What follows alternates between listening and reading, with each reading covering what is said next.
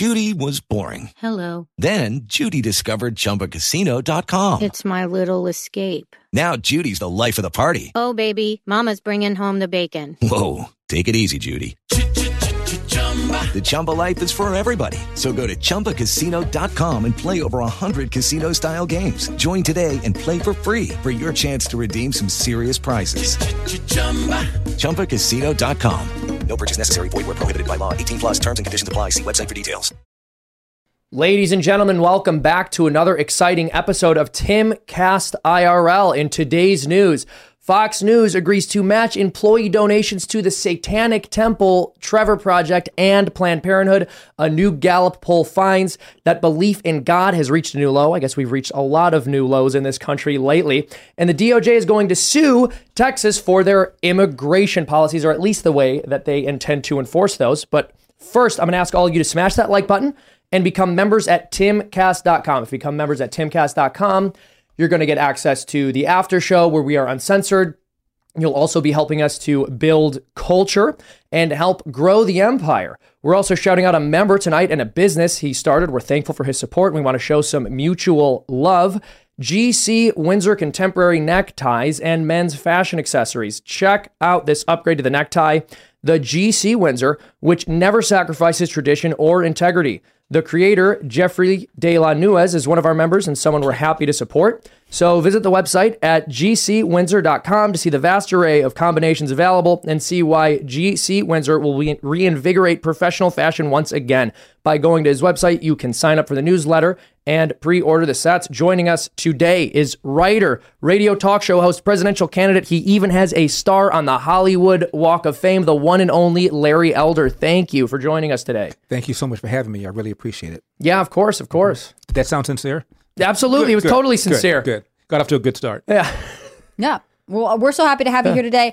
I'm Hannah Claire Brimlow. I'm a writer for Timcast.com, and on this Friday, I hosted Culture War in Tim's absence. So I'm grateful for all of you who tuned in, and I am so happy to be joined by one of my favorite people, Brett Dasovic. Oh. Hello, yes, I'm Brett Dasovic. I am the host of Pop Culture Crisis, Monday through Friday, 3 p.m. right here on YouTube.com. And I am Serge.com. That episode of Culture War was spicy, wasn't it? Serge and I just went through some stuff this morning. Yeah, it was a lot. It was a battle in here. Yeah. Anyways, take it away, Tim. Yeah, absolutely. Let's dive right into our first story here. Fox News has said they will match employee donations to Satanic Temple, the Trevor Project, Planned Parenthood, and the SPLC. Unbelievable. All the organizations, of course, that we would hope Fox would be against because they stand for all of the things that Fox's audience wants destroyed in the United States. But here we are.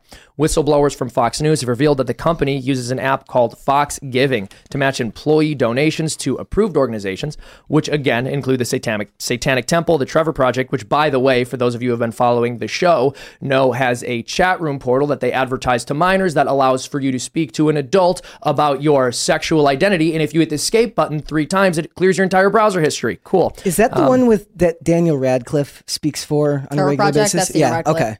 Yeah, so if that's not bad enough, of course, they're also matching donations to Planned Parenthood and the SPLC. They're willing to match donations up to $1,000. So the whistleblowers took the story to The Blaze, which reports that Fox is going to subsidize some of the very activist groups that despise and seek to ruin the network's viewers, evidencing a complete disregard and hatred for its core audience. We've seen a lot of shenanigans from the people over at Fox lately. Them getting rid of Tucker Carlson was certainly, in my estimation, a blunder on their part. I also think it was bad for the American people. The way I've described this in the past is that CNN tells you what you're supposed to believe, and then Fox exists to tell you what you're allowed to believe. If you're not going to swallow what they're trying to give you over at CNN, Fox offers you this alternative that's still somewhat market safe, it's still somewhat PC, and they tell you this is the outer limit, this is the boundary. Once you've hit this, you can't go further to the right, or else you're a nut job and a conspiracy theorist. Part of the value of Tucker Carlson on that network was that he pushed that Overton window further to the right. They got rid of him. That is one step that Fox News has taken, and what I would argue is a long series of steps to insult their core audience and harm the movement. What do you guys think? My first question is, what did Fox say in response to the Blaze piece? Did they put out a statement? Did they deny it? Did they confirm it? I What haven't did they seen say? any comments from them yet. And I will say there are a lot of corporations that offer this type of match giving, right? So Yeah. Google did this for a long time. And I know that there were cases of employees opting to donate to conservative causes. And Google said, no, we won't do it. And so for me, I don't personally know the whistleblower at Fox, but I would love to see what organizations Fox is denying. If they're saying yes to the SPLC, if they're saying yes to Planned Parenthood, if they're saying yes to the Satanic Temple, who are they also saying yes to, and who are they saying no to? It's just hard for me to believe that Fox would do that, particularly with an organization like SPLC. I mean, this is an organization that once called Dr. Ben Carson a hate monger.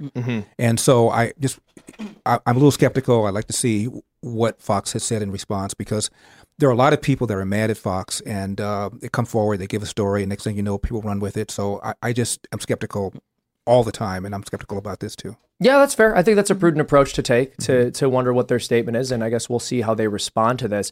I've definitely been disturbed by some of what Fox has done in the past year, but I would agree with you, that's probably a safe course of action. And clearly, I'm upset about Tucker Carlson not being there. Yeah, I mean, I announced for president on April 20th, which turned out to be Tucker Carlson's next to the last show. By the way, I started not to announce on April 20th because that's Hitler's birthday.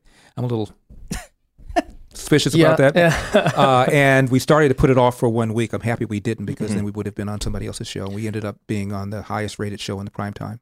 So you believe that Fox is essentially, it's the outer limits of what you're allowed to believe publicly without being considered like far right, like Yeah, I do think not so. pass go, do not become OAN. Yeah, It's like, yeah. Well, I think that's one way of looking at it. They're sort of they're conservative. I think they're probably more in line with establishment conservatism, but people see them as safer, I think. So Fox, as compared to an organization that you mentioned, One America Network, or some of these other networks and online publications, has somewhat of an increased level of credibility in the mainstream, I would say. Tim, I have to raise a question. Yes, of course. Do we have to question this? Do we call him Tim? We're all Tim tonight. We're all Tim tonight. We're all Okay, Tim. okay, I see. It's Tim time. What about me? You're Larry. I'm the If black- you look- you're the one and only. If you want to be Tim, I'm we the have black Tim of options on white that table. supremacy. Yes. Look, hey, if you want to be the black Tim of white supremacy, you're more than Thank you. welcome. You can join us. Appreciate that, To both of my Tims. The thing is, I do feel as though I have to raise a question of First Amendment rights, right? So, and I'm not an expert in this, but if a company offers to match your giving, if it's wrong for Google to say we won't match your gift to a right-wing organization we disagree with, is it wrong for Fox to say we won't give money to a left-wing organization that you choose to patronage? It is surprising to me that someone who wants to give money to the SPLC works at Fox, but you never know. Some people want to bring it to media. Yeah, I mean, there's a lot of people impossible. in media who are on the left, just like there are people who work for some left-wing organizations who are more conservative and just don't talk about it. I would suspect it's the case that there are left-wing people who work for Fox and aren't super open about it, or maybe they are more open about it. I've never been to their studio. What I will say is there's two different ways to look at your question here. There's the legal question and there's the moral question. I can't answer the legal question. I'm sure Larry was more equipped to answer that one. But in terms of the moral question, I don't think there's anything wrong with Fox saying, no, we would be unwilling to match a donation to organizations that despise our viewers and everything we stand for. I mean, but legally, I'm curious what you'd have to say about that. It's a private company.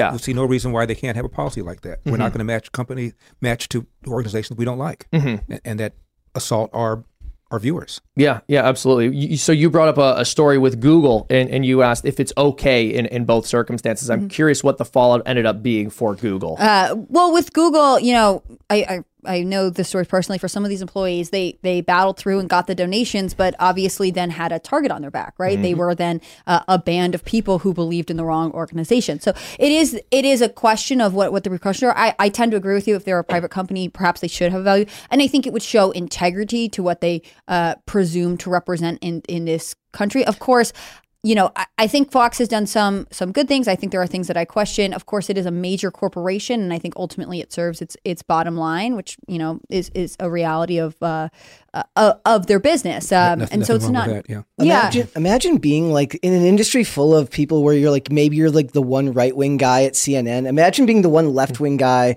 at Fox News. You're just the one guy hanging out there. That doesn't sound like well, there are people like that. I mean, that's what Project Veritas found out about CNN. Yeah.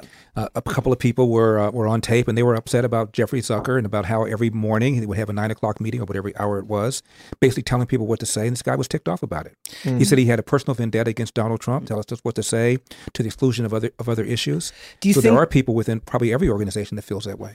Do you think that the trajectory Fox has been on, where they've lost some of the support, since the election and what's going on now, so obviously since Tucker has gone, does that fall in line kind of with Project Veritas since the exit of James O'Keefe, where I see people, like I still follow Project Veritas on social media, but I don't see the same kind of vigor for the cause that you saw there before? Like it feels like they've lost the momentum that they had before. Well, in my opinion, it's hard to say that people like Mark Levin or Sean Hannity are not aggressive and not passionate.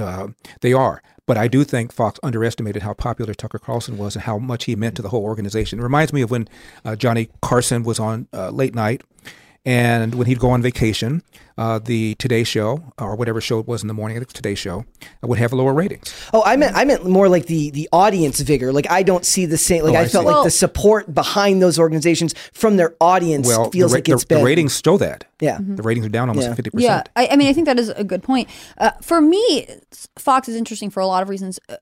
One of the things that I would question is if the audience are reacting to the content, and the content is ultimately driven by executive decisions. And of course, we'd have to kind of examine what's going on with the Murdoch family to completely understand the direction that Fox is taking. And I'm not sure how to speculate on that, but I know that, as leadership changes hands, of course, there can be questions about the direction of the network, right? I also find that, again, I think there's a place for conservative media, of course, and of course there should be conservative voice in mainstream media, but because we tend to work on alternative media, we work on, the internet, emerging media, the thing that I love about conservative audiences is that they are always willing to seek new sources. Mm-hmm. And I find that to be refreshing. In some ways, Fox has to compete with more because we are growing stronger than CNN sort of mainstream media does, because I just don't see the same parallel to what we are building here on the left. They take their CNN, they set it and forget it and just use that as their source for everything, as their source of information for everything. Whereas people who tend to be right-leaning are excited to go out and explore new avenues of people to listen to. And totally, that's my conclusion. I think, Brett, the miscalculation was that Fox historically, they've seen big names depart. Bill O'Reilly left. With the Lucky Land Slots, you can get lucky just about anywhere. This is your captain speaking. We've got clear runway and the weather's fine, but we're just going to circle up here a while and get lucky. No, nothing like that. It's just these cash prizes add up quick. So I suggest you sit back, keep your tray table upright, and start getting lucky. Play for free at LuckyLandSlots.com. Are you feeling lucky? No purchase necessary. Void where prohibited by law. 18+ terms and conditions apply. See website for details. Train kept on going. Megyn Kelly left. Train kept on going. Lou Dobbs. A lot of people have left and nothing happened. And I think they assumed that the organization was bigger than any one individual, and they underestimated how big Tucker Carlson was. Yeah.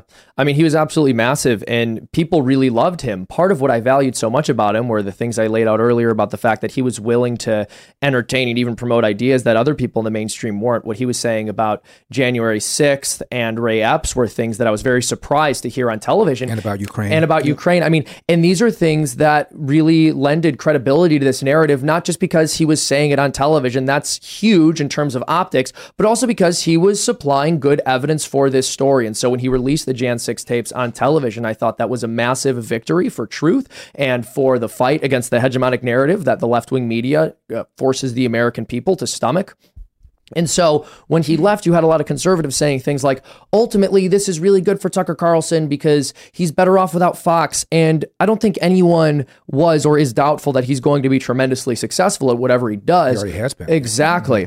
But what was really sad for me was that even though I was well aware of the fact that he'd be successful, there is something about the credibility that television lends to a person that makes their ideas more palatable to the American people. Yeah, like people were talking about, because he did his interview on Tucker on Twitter with Andrew Tate, which cracked 80 to 100 million viewers, and they were trying to pass it off as this is the most watched interview of all time. The problem is when you look at that list, it's all ABC, NBC. It's a lot of 60 Minutes, Diane Sawyer, so it automatically is kind of discounted by people because they're like, what is a view on Twitter? A view is just somebody scrolling past it. So the legitimacy that being on a network slot at a specific time gives credibility in a way that's a lot easier if you're trying to share something with somebody who may not be informed on what you're talking about. Mm-hmm. It's a big platform that he no longer has. No question about it. He also went after pharmaceutical companies. Yep. And if you look at the commercials, not just on Fox, but everybody, Ozempic, there's this, there's that, there's this, there's that. There's all these drugs that the pharmaceuticals are pushing.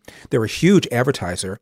And so he was essentially going after many of the advertisers that are on Fox. Yeah. And that took a great deal of cashews. Yeah, I mean, look, when you have positions that are not television safe, it makes sense. Brett, you got that? Cashews? I got that.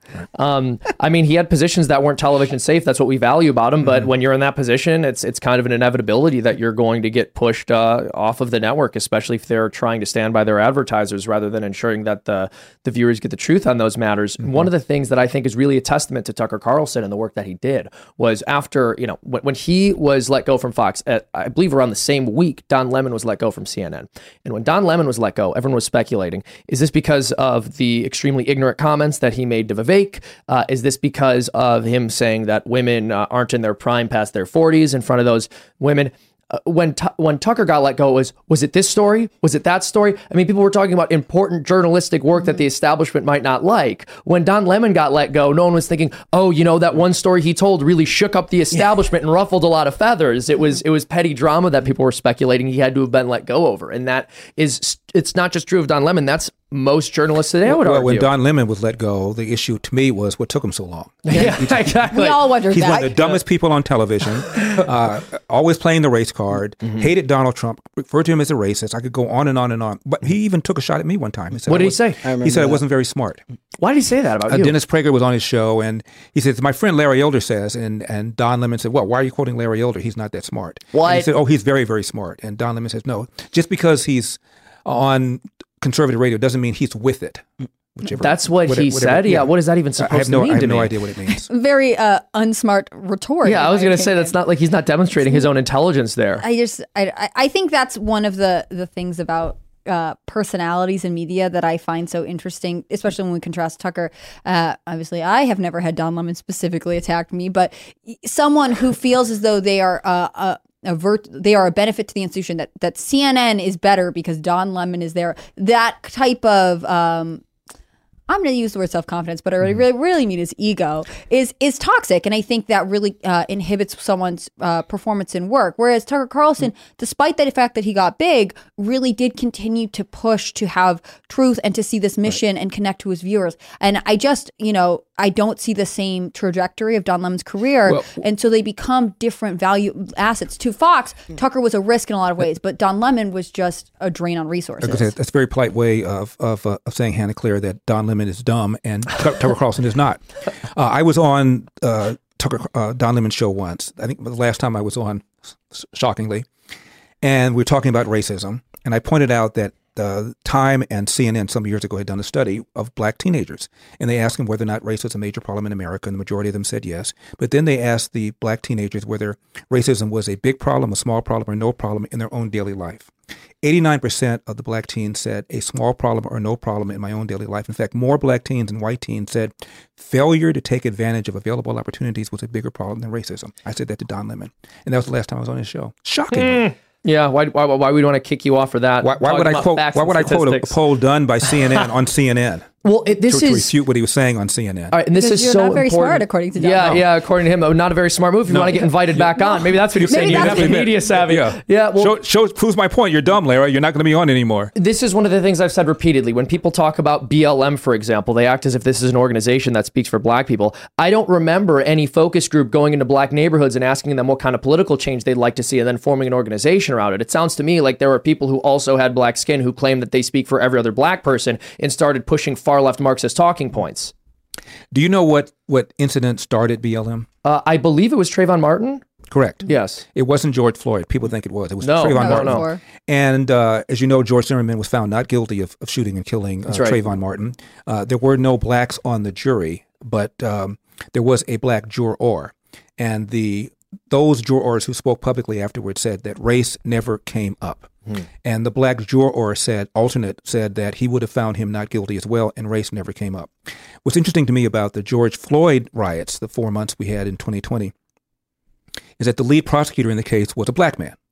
And I was a lawyer. I was a trial lawyer when I practiced law. And the most important part of a trial is your opening statement. And he took pains to say that the police in general were not on trial. The Minneapolis PD in general was not on trial. This individual named Derek Chauvin was on trial for what he did or what he didn't do. He never even implied what he did had to do with race, and Chauvin was never charged with a hate crime. Yet you had 4 months of people in the streets. Why? Because the assumption was because of what Chauvin did had to do with George Floyd's race, even though the prosecutor never even implied it. Yeah, What's that all about? Well, also, I want to mention this with Kyle the Rittenhouse, Trayvon. because at the end they were saying, this was obviously racially motivated, which Yeah, which obviously is nonsense. like- But I remember with the Trayvon story, NBC actually came out and they had to apologize for this later, which was just shocking that any media outlet was willing to do that. Maybe it's because this was about 10 years ago and they wouldn't do it today. But they edited the recording of the call that Zimmerman made to the police. They asked him to describe Zimmerman, and he said he looked like he was up to no good. And then they asked him to describe what he was wearing, and he said something like, he's wearing a hoodie, it's black. And they sliced the phone call down. Sure did. So they said, how does he look? And he responds in the edited tape, he looks like he's up to no good. He looks black. That's evil. It is evil. That's evil. And that is why people are deluded. There's a website called policemag.com. And they asked people who are self-described as very liberal, how many unarmed black men did the police kill in 2019? Half of them thought the police killed 1,000. 8% thought they killed 10,000. And then people who were self-described as liberal, 39% of them thought the police killed 1,000 unarmed black men in 2019. And 5% thought they killed 10,000. The answer was 12, according to the Washington Post database. Yeah. That's how deluded people are between what's really going on, what they think is going on. In fact, the police kill more unarmed whites every year than they kill unarmed blacks. I bet most people in this audience could probably not name an unarmed white person because media doesn't give a rip. Well, and not only that, but when you Tony actually Timpa. look at that post that was published on the number of black men who were killed by the police while not being armed, and you go through the specific cases, one of them was he was attacking the police officer. Right. Okay, so, and there were others like attacking an old lady. Just because you're unarmed doesn't mean you're not a threat to somebody else's That's right. life. Michael Brown was unarmed. His DNA right. was found on the officer's gun. He reached for it. Yeah. And there's a guy in the famous case named Amadou Diablo in New York. I think I'm mispronouncing his name. An immigrant, and he fit the description of somebody, and they had him in some sort of alley. They told him to show his hands, and he reaches for his wallet, and they shoot him. Hillary referred to the cops as murderers. They were found not guilty because the gesture was reasonably perceived as a threatening gesture. Yeah. So you were unarmed, but it doesn't mean you were not dangerous or not reasonably perceived as dangerous. Well, there's a reason they say hands up. You are not supposed to reach for anything when when anyone has a gun pointed at you, when a police officer has a gun pointed at you, or they're telling you you're under arrest, whatever it is, they don't even have to have the gun drawn. Do not reach into your pockets. Don't reach into your glove box. This is one of the most basic things. And all the time we hear people saying, oh, well, as a black person with children, I constantly have to tell them when the cops pull you over, don't reach into your wallet, don't reach in your glove box. Everyone knows that. That's not a black or white thing. Everyone knows that. Your parents should teach you how to properly behave at a traffic stop. But Absolutely. Hillary referred to that as the talk, meaning only black people say that. No. Nonsense. Yeah. No, it's completely and it's getting ridiculous. people killed because it's called the George Floyd effect or the Ferguson effect. And that's the phenomenon of cops pulling back from their normal proactive policing. So the last few years, there are thousands of people who are dead or who have been injured who otherwise would not have suffered if the police had been doing their normal proactive policing. And these so-called excess casualties or deaths are the very black and brown people that people on the left purport to care about. Yeah. So you're getting people killed. because they're That's absolutely keeping accurate information from them. Exactly. And I think that's the biggest crime. It's sad too because I'm from Minnesota, and look, the North Minneapolis police for a lot of years not a great reputation. Right. There is a strong argument to be made that changes needed to happen. That there were problems within that police force that are well documented that go back decades and decades and decades. But what it does is it takes the focus off the actual problem and puts it onto one individual example, which when misreported or reported the way that it was, brings people and makes them extremely radicalizes people to the point where, like you said, we experienced a lot of rioting for months. I'll give you and another months. example, Brett. We know about the subway guy, Daniel Penny, who put the chokehold on Jordan Neely. 3 weeks earlier, tell me if you knew this. 3 weeks earlier, Tulsa, Oklahoma, homeless black man walks up behind a white guy, takes out a gun, shoots him in the back of the head and kills him. Goes to another area of Tulsa, Oklahoma, finds another white guy, shoots him in the back of the head and kills him. Admits he did it because they were white. Oh my gosh. Can you imagine if the races were reversed? If this had been a white guy, homeless, popped two black guys behind the head, execution style, and killed him. We know cities his name. might have been burnt down. We know his name. We know the name of the people who were victimized. Most people don't even know about this story. It took place 3 weeks earlier than the incident on the subway. I had heard about the story and watched it not get picked up. What I also found was interesting with Jordan Neely was that the fact that he had a history of specifically committing assaults in subways. Yeah. So we acted like he was just, obviously he's troubled. There is a reasonable conversation to have around the foster care system, which he was involved in, mental health, things like that. That's right. But we should not deny the fact that he had established criminal history specifically in the place where this interaction with Penny happened. Right. And Hannah Claire, real quickly, what's interesting about this is what is the evidence that Daniel Penny would have just sat there had Jordan Neely been white? Okay, white guy's threatening people. It's cool. He's white. What up, bro? It's all good. Really? Yeah. He just would have done nothing if the guy had been white? It's ridiculous. He was screaming that he wasn't afraid to go back to jail, that he was going to hurt people. Right. Hannah Claire, you made this point about examining the person's past. This is one of the things that drives me crazy. Every single time someone commits a senseless act of violence, the left bends over backwards to engage in every single facet of socioeconomic analysis to find an excuse for this person. This is because we didn't fund the public school they went to. This is because we're not building enough libraries. This is because of some form of structural racism. But when a man sees an unhinged person screaming on the subway, threatening your average person, and he does something which is totally understandable and even heroic by intervening to help people, absolutely. The only way we can understand that is as racism. Now, socioeconomic factors and the circumstances totally melt away, and this is a war between good and evil, and those are the only factors to consider. And of course, he was pure evil. Mm-hmm. Never mind the fact that Jordan Neely had assaulted a 60-year-old woman, broken her jaw. Also, that he had been given an opportunity to go into rehab to get city services and counseling, and he left that program. He attempted to kidnap a child. There are all kinds of things. It's insane. It just doesn't make sense at all. And again, I want to have compassion. I want to understand, but I can't do that at the expense of logic or inaccurate information. And and you pointed out something important. You're talking about compassion. You are compassionate. Saying that we should allow people to commit crimes is a false compassion, right? True. Mercy for the pedophile is actually cruelty against the child. Mercy towards the thief is actually cruelty against the person they might steal from. Really, mercy isn't even the right word for it. Mercy is a good thing. There's a difference between mercy and licentiousness or leniency. People have to be punished for crimes. If you don't punish them, you hurt the people around them, and you hurt them too, because they need to be held accountable. Plus, this is the least racist majority white country in the world. Mm-hmm. Racism has never been a less important factor than American life today. Mm-hmm. This is the only majority white country that elected a black president. Yep. I mean, honestly, how much more do you need? Mm-hmm. The president of Harvard is a black female. Mm-hmm. We've had black CEOs, black CEO of McDonald's, black CEO of Time Warner, black CEOs of American Express. There are three biggest cities in America: New York, LA, Chicago. All have black mayors. Chicago's second consecutive black mayor, even though the city is just the third black. New York is 25% black, second black mayor.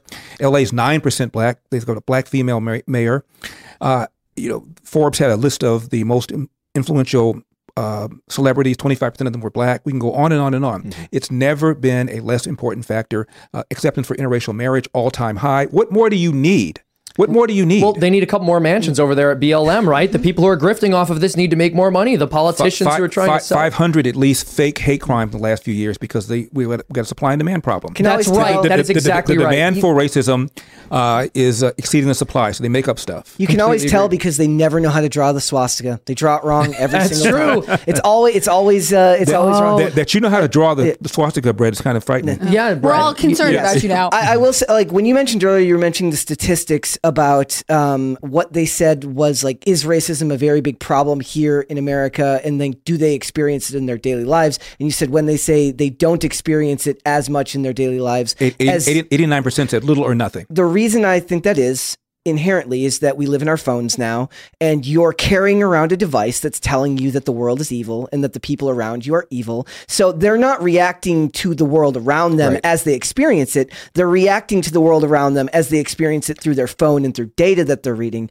through stories that they're reading, through infographics, through things they're seeing on TikTok. They're not actually responding to the way they experience the world. I mean, look at Barack Obama. He goes to the finest school in the state of Hawaii. Then he goes to Occidental, which is a very elite private school in LA for 2 years. Then he goes to Columbia, finishes up there. Then he goes to Harvard, becomes president of the Harvard Law Review. Then he goes to work for a major law firm. His kids all went to private school. And he's Malcolm X. I mean, what is that? What is that? Yeah. Yeah. It doesn't make any sense. It's offensive. It is offensive. This is something, it's almost like kind of the rich kid syndrome, right? No one ever wants to admit that they had a good upbringing. No one ever wants to admit that their parents worked hard and that they had things handed to them. Look, I'm extremely blessed. The privilege that I had in life is that I had two parents who loved me tremendously, who stayed together, who cared a lot about me and my siblings, and that did give me a leg up. Now, here's the problem. I'm not ashamed of that, and I shouldn't be. I think everyone should have that leg up. This is why we need to do everything we can to combat fatherlessness in the incentive structure that the state has created to promote Anybody born in America who's born with two parents hit the lottery twice. That's right. A black kid who's poor with mom and dad in the house will have a better outcome than a middle-class white kid with just a mom. With the Lucky Land Slots, you can get lucky just about anywhere. This is your captain speaking. We've got clear runway and the weather's fine, but we're just going to circle up here a while and get lucky. No, nothing like that. It's just these cash prizes add up quick. So I suggest you sit back, keep your tray table upright, and start getting lucky. Play for free at LuckyLandSlots.com. Are you feeling lucky? No purchase necessary. Void where prohibited by law. 18+ terms and conditions apply. See website for details. Wow. And doesn't surprise me, but I never heard number that one stat. issue in America is the epidemic of fatherlessness. 70% of black kids today enter the world without a father in the home, married to the mother, up from 25% back in 1965. Now 25% of white kids enter the world without a father in the home, married to the mother. And 65 is important because that's when a guy named Daniel Patrick Moynihan, who was then the Assistant Secretary of Labor, wrote a booklet for his boss called The Negro Family, A Case for National Action. At the time, 25%, as I mentioned, of black kids were born outside of wedlock, which he thought was horrific, and we needed to do something about it. Now it's almost 3 times that.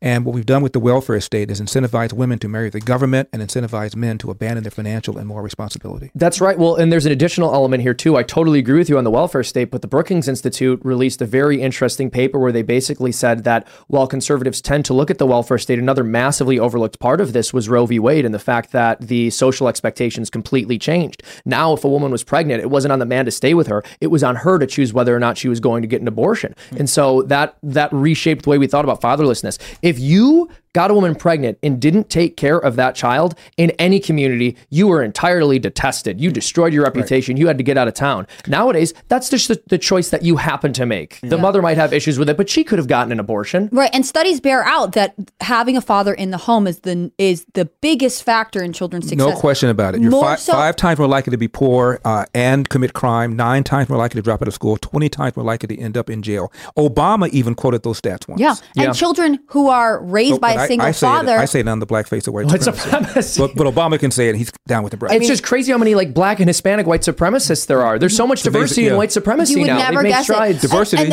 equity, inclusion. The thing is, like the white supremacy, like the KKK, I guess, is a DEI person now, ensuring that Well, that's very progressive. Also, though, think about colleges that incentivize. Like somebody pointed out, they're like. Hard luck story beats 4.0 GPA every time at colleges. So you're incentivized even when you come from that background because that's part of affirmative action, programs and scholarships. Right. But those stories often will be, I was raised by a single mother and that was hard for me and I overcame it, whatever else. But actually studies show that children raised in father-only homes where their mother has abandoned them outperform single mother family. Like it is the single biggest difference in the entire world. And yet what are we, you were talking about this with the Barbie movie, we are embracing anti-patriarchy, which I think is bananas. And Black Lives Matter on their website attack the nuclear intact family. That's right. And by the way, Barack Obama embraced Black Lives Matter. It's the one His first book was all about how he had angst because he didn't have a relationship with his biological dad, Barack Obama. Well, and that's exactly right. So whenever people talk about patriarchy, what they're really talking about, what patriarchy is the headship of the father in the household.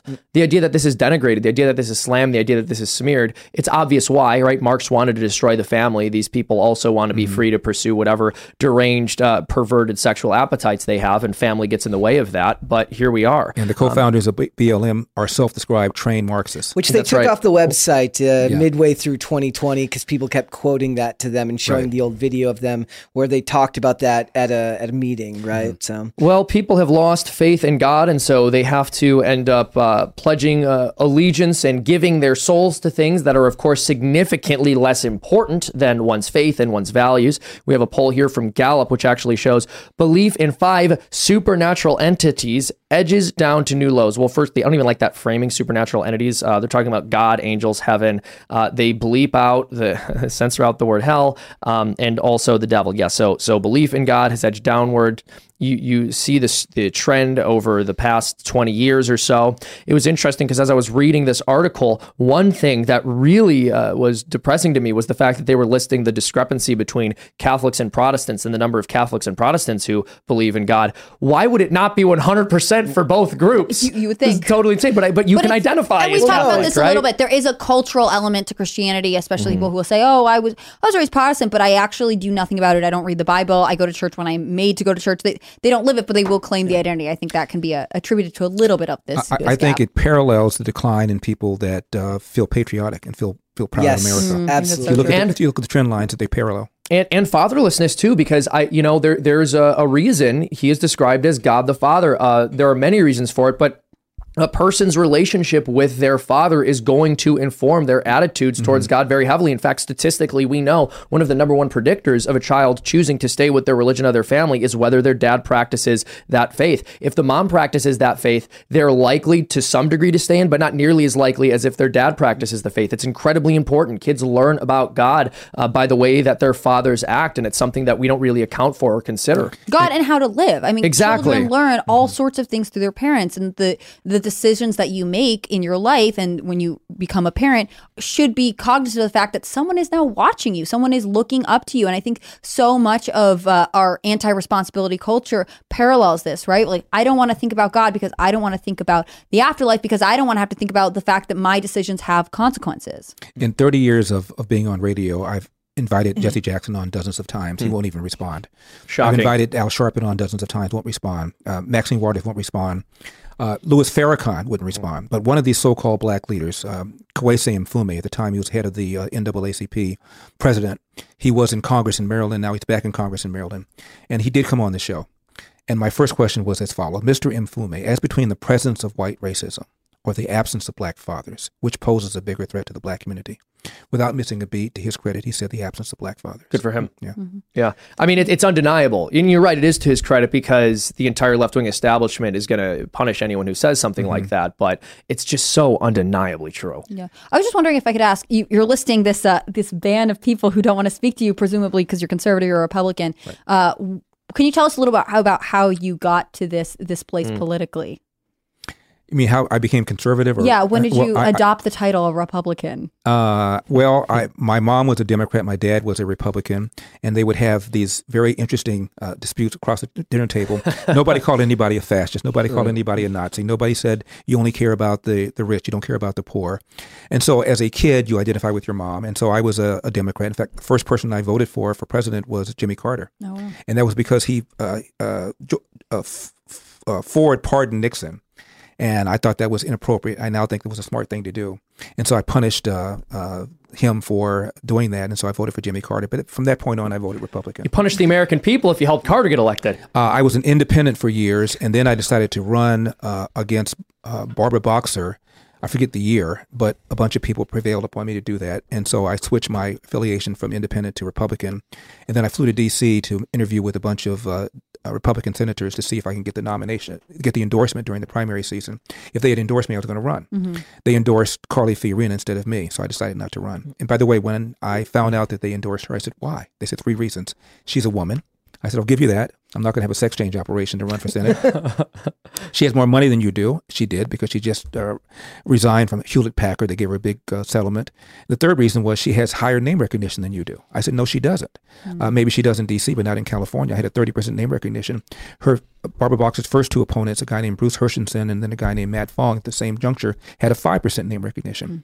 And Carly Fiorina lost by 10 points and put very little, by the way, of her own money into the campaign. Yeah. Long answer to your question, that's when I became a registered Republican, but I've always been a small L libertarian. Well, I was going to say, if you were identified as a potential candidate to run for office as a Republican, they must have been aware that you were toying with conservative ideas. Was that something that you got a lot of pushback for? And did you resist? Did you stay in independent to resist the label of Republican? I think so, because I always felt both parties still spend, and I still do. One of the things I'm proposing is an amendment to the Constitution to fix spending to a certain percentage of the GDP. That's great. With exceptions for war and for natural disaster. Other than that, they both spend. And part of it is because the so-called entitlements programs are on automatic pilot. Social Security, Medicare, Medicaid, Obamacare, and a few others. And if you even suggest you're going to reform them and try to run for office, you're going to lose. Well, so the can gets kicked down the road. Even Barack Obama and Bill Clinton used the word unsustainable to describe the entitlements program. So everybody knows that they're unsustainable. You just can't politically do anything about it. You can't be the one to axe them. Yeah. No. And however, if you're forced to do it by law, then and only then will there be a reform. For young people like you, they're not going to be there. And so it seems to me the president, and I will do that when I become president, will use the bully pulpit to explain this to people, particularly young voters, that this is in your best interest and maybe something can happen. And so I just want to ask quickly, where would you fix that GDP to revenue ratio? 10%, which is half of what it is at right now. All right, which that's is going to great. require massive changes. Yeah. And I say 10% because in 1900, at all three levels, state, local, and federal, believe it or not, government took 9% from the American people. Now all three levels, government takes 32%. And in my opinion, if you put a cost to the mandates, government takes almost 50%. Yep. This is way bigger than what the founding fathers intended. They did not intend for there to be an income tax. They intended for the limited duties and obligations of the federal government to be paid for by duties and tariffs. They would be appalled at Obamacare. They'd be appalled at Social Security. They'd be appalled at Medicare. They'd be appalled at FEMA. They'd be appalled at the things that the federal government is doing. Well, it's interesting. You point out that the federal government takes so much of our money, and they have, and you're right. There's an interesting observation. This is referred to as Hauser's Law. I'm not sure if you're familiar with this, but the basic idea is that regardless of where tax rates are, regardless of how much the government tries to take, since World War II, federal revenues have always hovered around 19.5%, which just goes to show that if you impose these insanely high taxes on people, they either become less productive, and so there's less to tax, or they start hiding their money so the government can't get to it. Right. Rich people are not rich because they're stupid. Yeah, that's right. They hide their money, or they put them in other kinds of things so that they're taxed less. And so, there are certain left-wing commentators who will scoff at the idea of the Laffer curve. And a more sophisticated left-wing approach is to say, okay, the Laffer curve exists, but I don't think the parabola peaks until we're at 70% in terms of our tax rate. All right, well, that's ridiculous, but at least you're acknowledging the reality that if you tax people at 0%, you'll have zero revenue. If you tax them at 100%, you'll also have zero revenue because no one's going to work. And there's some point along the middle where you maximize revenue for the government. But it's also very valuable for us to have this empirical data that shows us you don't seem to be able to get past 20% on the federal level in terms of what you're taking in. So why aren't they adjusting the way they tax us so that we can keep more of our money, since their revenue pretty much won't shift from there? That's a great point. We were talking earlier about the ignorance between how many unarmed black men are killed versus what people think. Same thing with taxes. I was at a party a few years ago. A buddy of mine was celebrating his birthday. He's a Vietnam vet, so I assumed everybody at the party was conservative, thinking like I think. Yeah. There's a woman, and she started complaining. Tell me about it. It's always somebody. She was complaining about how rich people didn't pay very much in taxes. I thought she was joking at first. She kept saying it over and over again. And I said, excuse me, I overheard you say rich people don't pay their taxes. I said, I'm probably one of the so-called rich. If you define somebody making above $350,000 or more as in the top 1%. I said, I have my 1040 in the car. Would you like to see it? She said, no. I said, of all the federal taxes, what percentage do you think is paid by the rich? She said, what do you mean? I said, assume this pie is all the federal taxes. What slice by percentage is paid by the top 1%? She said, oh, I see what you mean. 1%. She said, maybe 2%. Oh my gosh. And Seamus, I kept waiting for her to ask me what the answer was. Because she saw my face. I looked appalled like you did. And she never asked. She didn't want to know. And the number is 40%. Yeah. While taking in 15 to 20% of the nation's income. So if anything, rich people are overtaxed, not undertaxed. Well, I she doesn't want to hear that. No, when you look at income tax, I think it's what the top 10% pays 90% of the income tax. And it's insane. And the bottom 50% pay about 4%. They pay almost nothing. And then once you get below the best part of that story is that you were driving around with your tax. Oh yeah. Like, look, I'll show you. You're like, any minute. I'm ticked off. You're listening for these kind of complaints. Like, when can I bring I'm in California. When you put in the state income tax, sales tax, property taxes, it is not uncommon for somebody with regular income as opposed to capital gains income being taxed at 60%. Yeah. Even Bill Maher complained about it one time. And this is part when of you've why, lost Bill Maher, then you're probably overtaxing people. And as someone who runs a business myself, when you have to cut that money out of your own bank account rather than having your employer withhold it from you, you start seeing taxes in a little bit of a different way. Right. This is one of these reforms that I know there are probably implications to this that I'm not really exploring by so haphazardly suggesting we do this, but I'm often tempted to say we should make every American person pay their taxes that way. No one should have their taxes upheld by their employer. You should have to pay it in a lump sum so that you see what they're taking from you. I heard Milton Friedman say it was a huge mistake that we have automatic withholding like that. Because if people really saw what they were being charged for taxes, we would have changes. Yeah, absolutely. I think that's true. I think that's one of the problems some of our systems insulate people, or they keep people from the realities of what they do. I this is one of my favorite tangents of all time, but I really think that we need to breed a culture of responsibility and long-term thinking. I think there are reasons why this tax withholding is, it seems nice and somebody else deals with it, but ultimately you vote very differently when you're well informed. This is a theme we keep coming back to tonight. When you're talking to this woman at a dinner party and she says, I don't want to know, it's because that way she doesn't have to change her opinion. She doesn't have to evolve her worldview based on accurate information. And being well informed brings us to the disaster that we call public education in the inner city. 13 public high schools, 0% of the kids can do math at grade level. 0. Another half a dozen where 6% can. Another half dozen where 1% can. That's half of all the public high schools in Baltimore, all located in the inner city. The kids are 1% or 0% math proficient. It's Chicago, horrible. 53 schools, 0% are math proficient. If you can't, and 85% of blacks in the 8th grade, these are 13-year-old kids, can neither do math nor read at grade level, and half of them can't do basic reading, which means you cannot critically think. Yeah. And you can be manipulated by emotion. So it's scary. It is terrifying. scary. I'll mention this. My father was a public school teacher on the south side of Chicago, and for his entire career he taught, and then towards the end of his career he became vice principal and then eventually principal.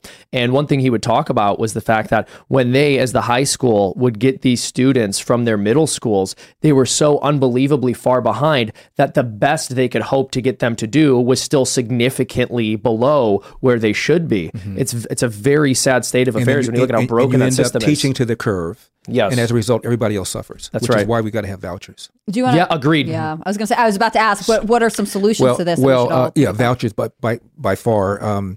There was a study done some years ago where government school teachers, which is a term I prefer rather than public school teachers, government school teachers were asked where you send your own school-age kids. Nationwide, 10% of us send our kids to private school. 6% of black families do. 49% of Philadelphia government school teachers with school-age kids put their own kids in private school. What a shock. Which shows you the people who know the school is the best teachers aren't putting their own kids in it. What does that tell you? When you see how sausages are made, you don't want to feed them to your kid, I guess. The CEO of McDonald's does not let his kid eat McDonald's. The people who run social media companies do not allow their kids to have smartphones. The CEO of McDonald's did not let their kids eat at McDonald's? Or Pepsi. Same with Pepsi. Really? Said he would never let his kids eat drink Pepsi. Yep. But it's good for you, good enough for your kids. Yes, yeah, exactly. That's totally fine. And that's one of the massive problems with this country today. We think about what is best for our own families, which is, of course, what we should be doing, but we don't extend that and say, well, maybe I shouldn't be doing things that would actively harm somebody else's family. Maybe I should actually care about the people around me. I should care about my country. I should care about the national project. Yeah, I think that's true. I think that there is an importance on emphasizing the nuclear family in your decisions, but the nuclear family is a building block in a larger sphere, right? So you have your family who's a part of a community, and you make choices for your family, but hopefully they positively benefit your community, and your community then benefits your state, and goes on and on and on. I think it's a mistake to assume that people aren't seeing the consequence of that. I just think that, I knew someone who, when she had her first baby, you have to immediately make a pediatrician appointment. There's all kinds of things you have to do. And so she asked the nurse in the room, who she had a positive experience with, where do you take your kids? I want to go wherever you're taking your kids because you were kind to me. And I know you love your kids. You seem like a devoted mom, and I need help. And I think that's what the culture we need to breed: mutual assistance, by knowing that someone who makes good decisions for their own family can recommend and give you advice and guidance when you start your own family. No, Hannah Claire, there was an article in The Atlantic, which is a left-wing publication, a few months ago. Yeah, Atlantic. And it talked about all the different decisions that a young family makes when they're having a baby. And they said the most important decision is whether or not you're able to move into a neighborhood where there are a lot of two-parent households. Even if you move into one and you're a single-parent household, you're going to benefit by the culture. And the reverse, of course, is true too. You move into a neighborhood where there are a whole bunch of single-parent household, it's going to corrupt the culture. Yeah. Yeah. Even just think about, like, I need somebody to babysit my child. I don't have anyone to babysit my child. If you're in a neighborhood with a lot of single parent households, that parent is at work. That kid is probably get a lot at of daycare. kids who are by themselves. You're not going to have the community that you can Right. rely upon Right. to call on. And I think that that's part of the culture in America has shifted away from that. I feel, especially in cities, right? Everyone's bunched up close together, but there's not the same level of connection that you have if you live in an area where it's households on a block. I mean, that's how it was. I grew up in a cul-de-sac, right? We knew our neighbors. We knew all the people that lived on that I street. didn't know what a cul-de-sac was when I grew up. Well, it was called a court, but we call it was a cul-de-sac. yeah. I grew up in a cul-de-sac. Yes. And you're right. You watch Leave It to Beaver. Yeah. You guys familiar with that? Oh, yeah. And there's a dispute between the boys, and the parents would resolve it. The fathers would talk about it. There are no fathers. That's right. No one can say my this dad can beat up your dad anymore because there's no dads around.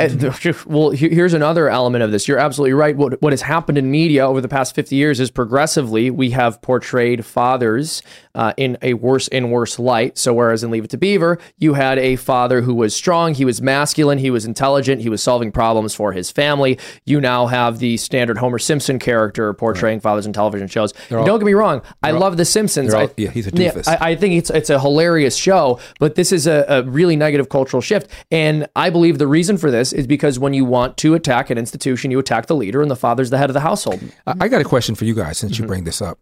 I was talking to a buddy of mine that I work with when I was doing my Epic Times TV show. And I said, have you noticed that on commercials, the doofus is always a white guy? Oh, always. And he said, I never noticed that. I said, look at the commercials. The smart, knowing guy is always a black guy, but the doofus is always a white guy. Look at the commercials that Snoop Dogg is doing with, what's the guy, the comedian's name? I'm not sure.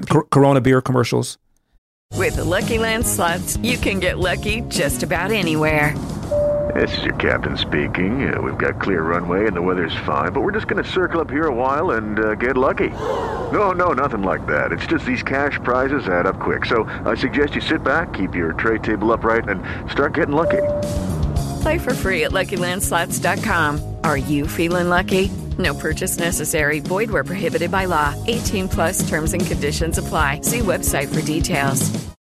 I don't know. I haven't seen those. You guys don't watch You're regular, more up on you pop guys don't culture watch than us, including our regular pop television. culture. He's don't watch commercials, remember? Adam Sandberg. Yeah. Oh, okay. Andy yeah. Samberg. Andy yes, Samberg. yeah. And, Lonely Island guy. Yeah, and so Snoop is sitting on the beach, and Sandberg here, and Snoop is the all-knowing guy, and Sandberg the doof. And it happens, I never noticed. So he looks at TV, comes back after a week, he said, you're right. It's every Well, character. and it's also the Every- woman is always a genius and the man's an idiot. Does too. that bother you guys? I'm just wondering. Oh, as a white person, Yeah, are you it's bothered by annoying. that? It bothers me a lot. There is No, some... because I'm not racist. Yeah.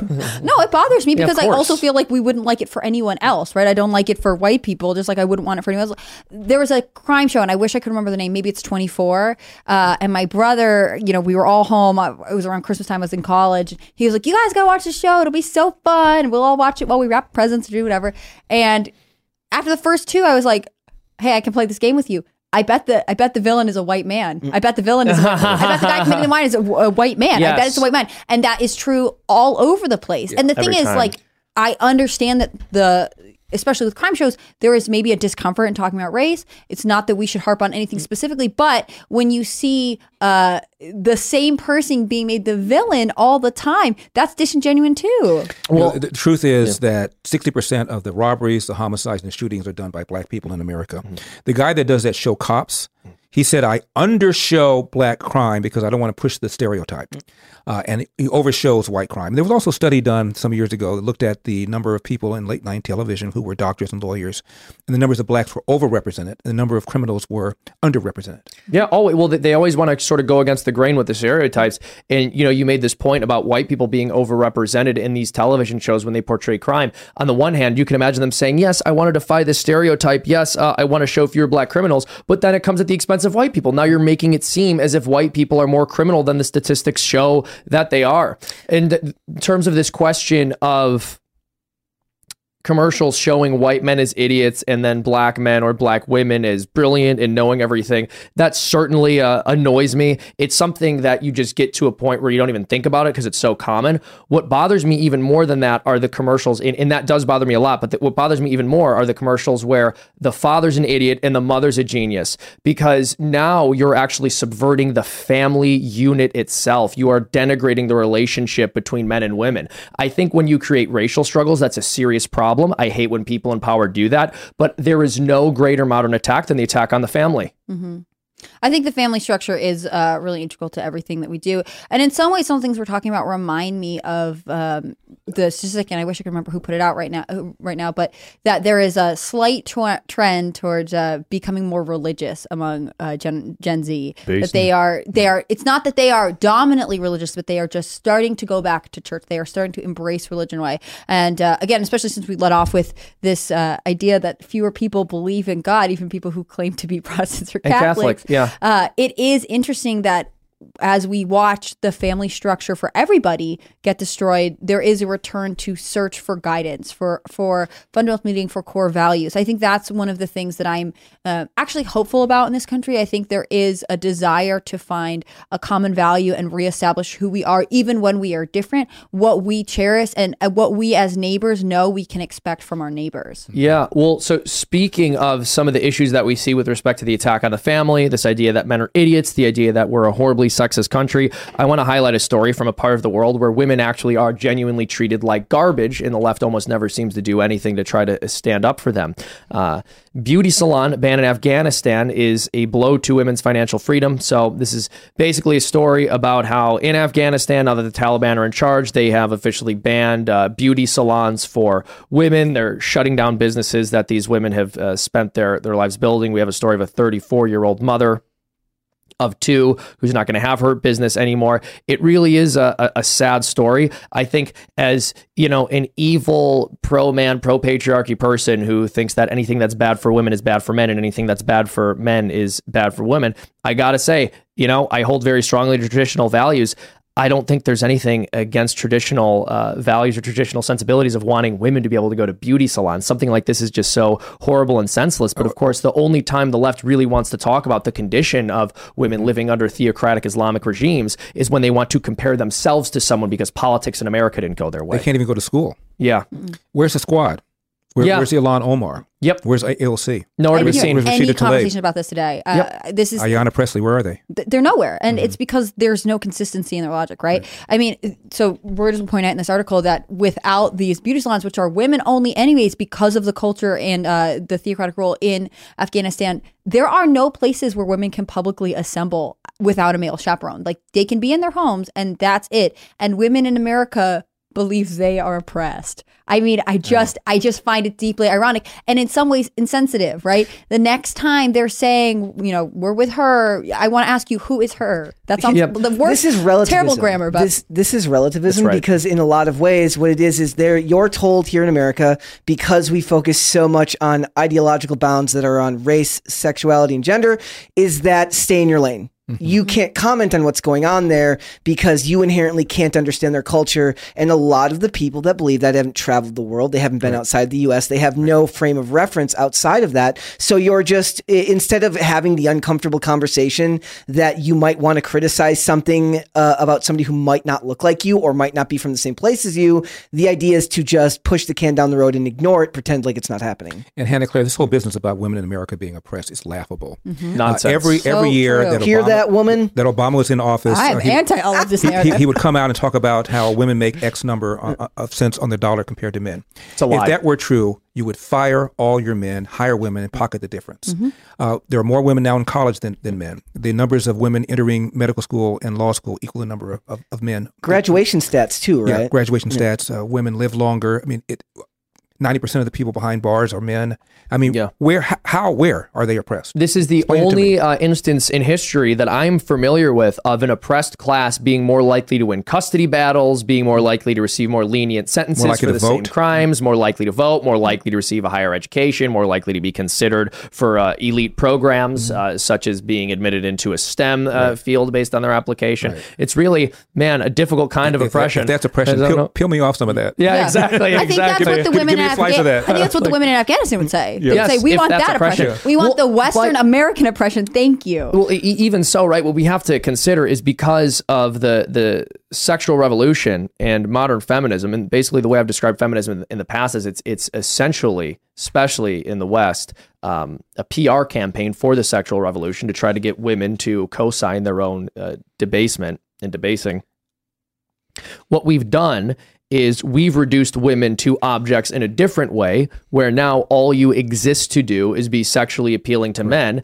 And once you've done that, and a human person is just a thing, and their value is merely a product of what they can give you, and a woman is just a sexual object, well, once a man, through surgical intervention, can emulate the secondary sex characteristics of womanhood that you find appealing, now he can be a woman too. I mean, we lose everything. And Seamus, I think it's also driven by power and by politics. If the left convinces women that they are oppressed, it's the same thing as convincing blacks that they're still subject, second-class citizens. Yeah. It's the same kind of thing. We are the party wearing the white hat in social justice for women and for minorities, and these guys over here, these dastardly Republicans, they wear the black hat. Mm-hmm. Yeah, that's exactly right. The meme, it says Republicans are racist. Republicans, if they got to pick the Supreme Court, and it's just all Clarence Thomas. It's just a bunch of Clarence Thomases. It's also like for this topic, I think it's a lot to do with when you divide the men and the women that way, and you make it the woman an object, you are now inherently stopping the family from forming, right? That's right. So That's right. it's just Marxism.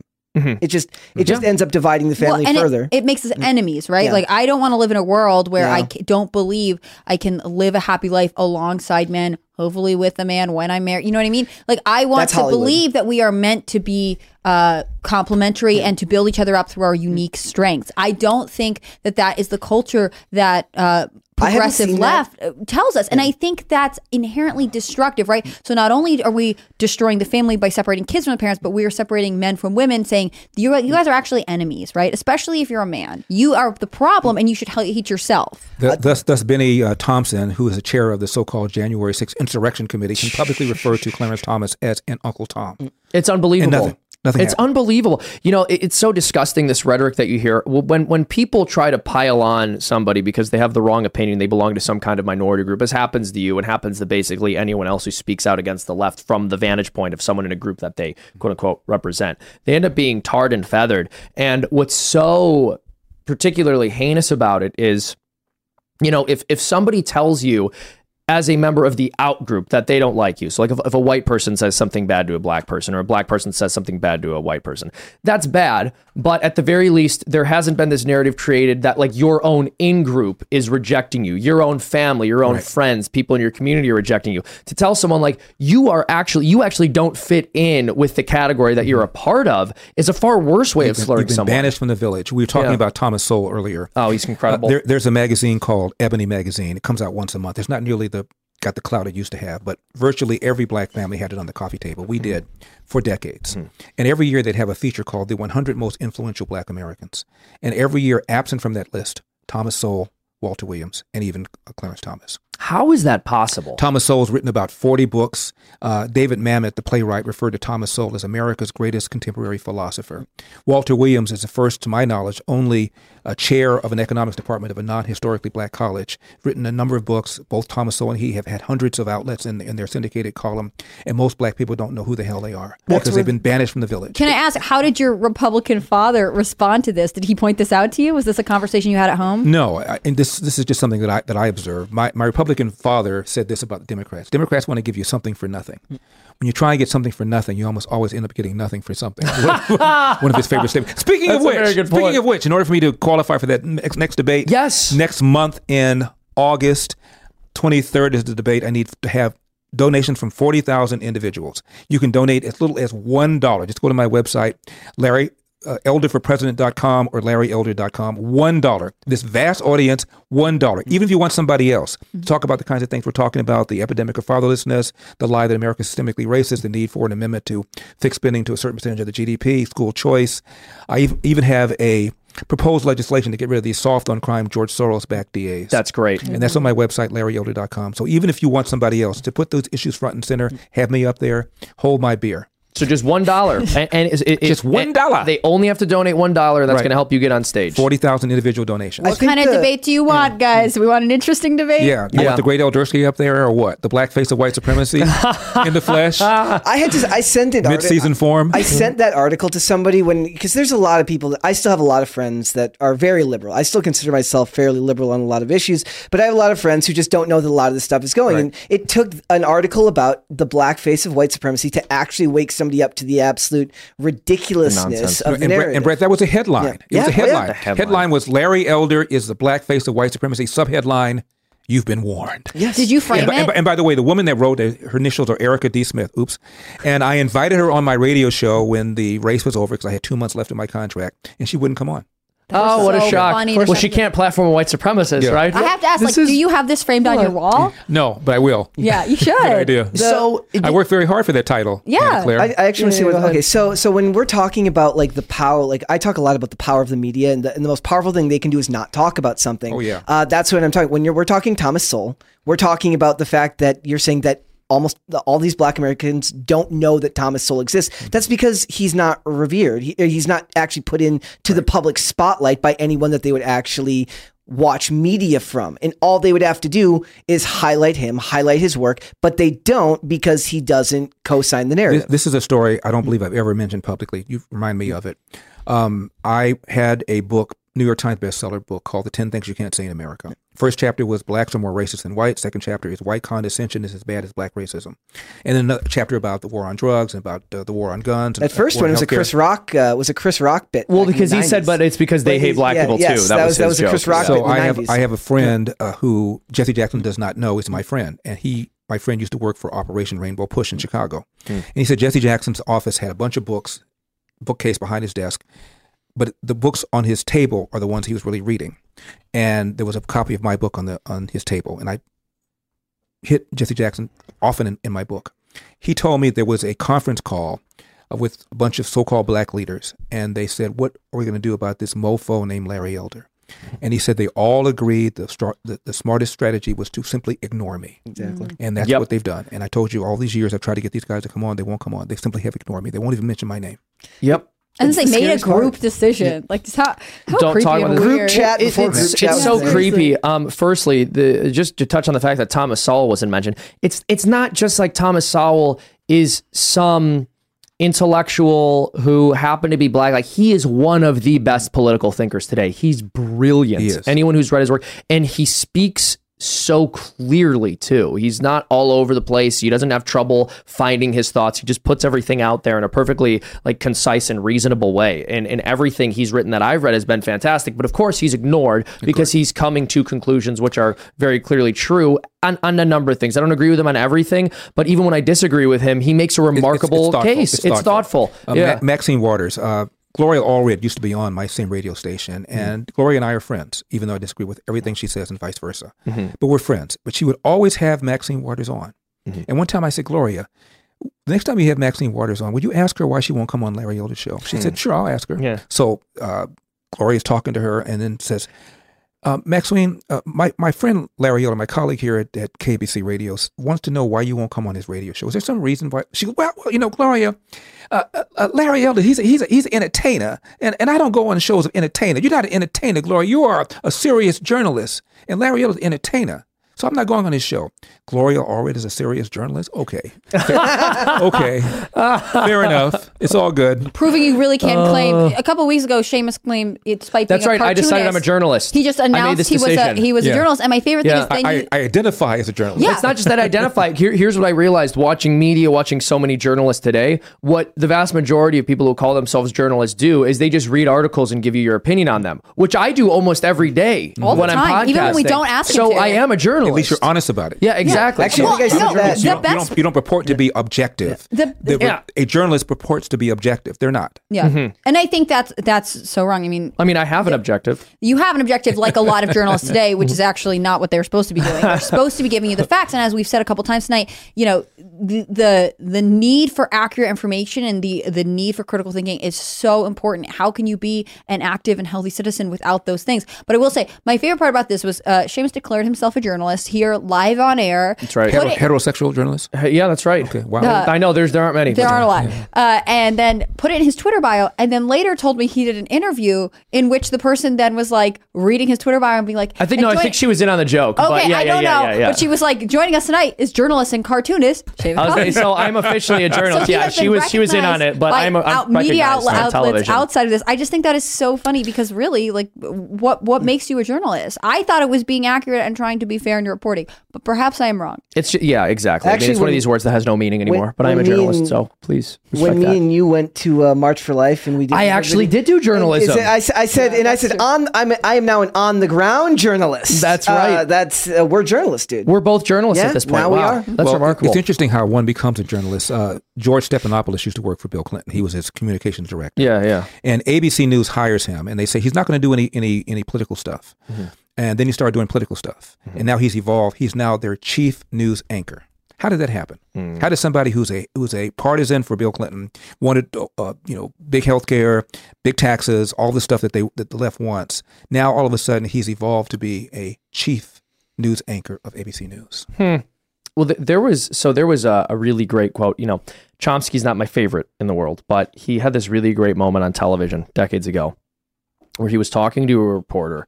They were interviewing him about his book, and they said to him, he was basically explaining that media outlets will only forward certain people who have a specific set of values that line up with the networks, and the journalist becomes a little bit indignant, and they said, "Are you accusing me of not being sincere in my values?" And Chomsky says, "No, I believe you are sincere. What I'm telling you is you wouldn't have this job if you weren't.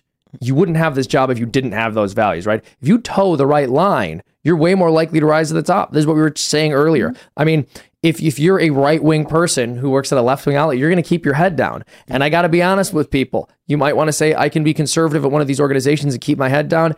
You either live what you believe or you believe what you live. Yep. At some point, you're going to be assimilated. Right? You are who they say you are a combination of the 5 people you spend the most time with. Got to be careful. Got to be out about your values. There really aren't that many wise things that John Lennon said, but there is one wise thing he did say. He said, always tell the truth. You won't always make friends, but you will make the right ones. I think that's completely spot on. And this is what conservatives have to be more open doing. So you didn't agree with Imagine There's No Property? I know. Imagine There's No. Believe it or not, when a rich guy said Imagine There's No Property, it bothers me so much that song is replacing Old Lang Syne as the New Year's Eve anthem. I think, yeah, if you listen to it, it's the first thing they play after the Times Square ball drop. But it didn't used to be like that. They used to play it before, whatever. Now, instead of playing Old Lang Syne, they play Imagine. That's creepy. That's what caused John Hinckley to shoot Ronald Reagan. Was that it? Yeah. Imagine? Yeah. Oh now it's because Gal Gadot did that video where she sang it on air during that was COVID. Mark David Chapman, right? Yeah, that's the one. Possibly, Mark David Chapman who shot Lennon. He thought Lennon was a hypocrite because of his wealth, but had a song called Imagine There's No. Well, the thing is, John Lennon could have easily imagined no possessions if he gave his away, but none of these socialists do. It's remarkable. That was that's a perfect example of great Hollywood propaganda, right? To the average person, it's just a person that likes it. It's just a song. But if you look deeper into the meaning, you understand that these motives, these objectives, especially in Hollywood, in music and entertainment, go long past what we're experiencing now. This is not a new thing. These values have been part of these industries for decades upon decades. And this is how we ring in the new year in America. Like everyone should freak out about this. I forget to make this claim. Didn't George Harrison have a song called Taxman where you attack taxes? I think so. I'm pretty sure he did. Yes, I think he did. Yeah, I do remember that. Yeah. Well, we got another story here queued up. The DOJ is going to sue Texas over Governor Abbott's floating wall and razor wire along the Rio Grande. The Justice Department notified Texas that it plans to file a lawsuit over the latest tactic in Operation Lone Star, Governor Greg Abbott's controversial border security initiative, a legal challenge welcomed by Abbott. TPR confirmed on Friday that the Justice Department sent a letter to Abbott's office outlining that Abbott's floating border barrier in the Rio Grande violates federal law, raises humanitarian concerns, and is a threat to public safety and the environment. Okay, so They don't mention the fentanyl coming in from. Yeah, exactly. They don't mention the tens of thousands of children left unaccounted for at the border. Who I mean, when you want to talk about a humanitarian crisis, when you put out a press release, only so much room. There's always so much to talk about. Can't get everything in, Seamus. Well, and I'd like to ask you this because you do know the law. Not to put you on the spot. If you don't know the specifics of this, that's fine. But I'm curious if you think there's really a case here. I don't. One of the limited duties of government is to deal with immigration. Federal government is not doing that. If anybody should be suing anybody, Texas ought to be suing the DOJ. Amen. Yeah. Amen. That's why we just have to ship more busloads up to these blue states, and then maybe they'll sue the DOJ. You heard what the mayor of New York just now said.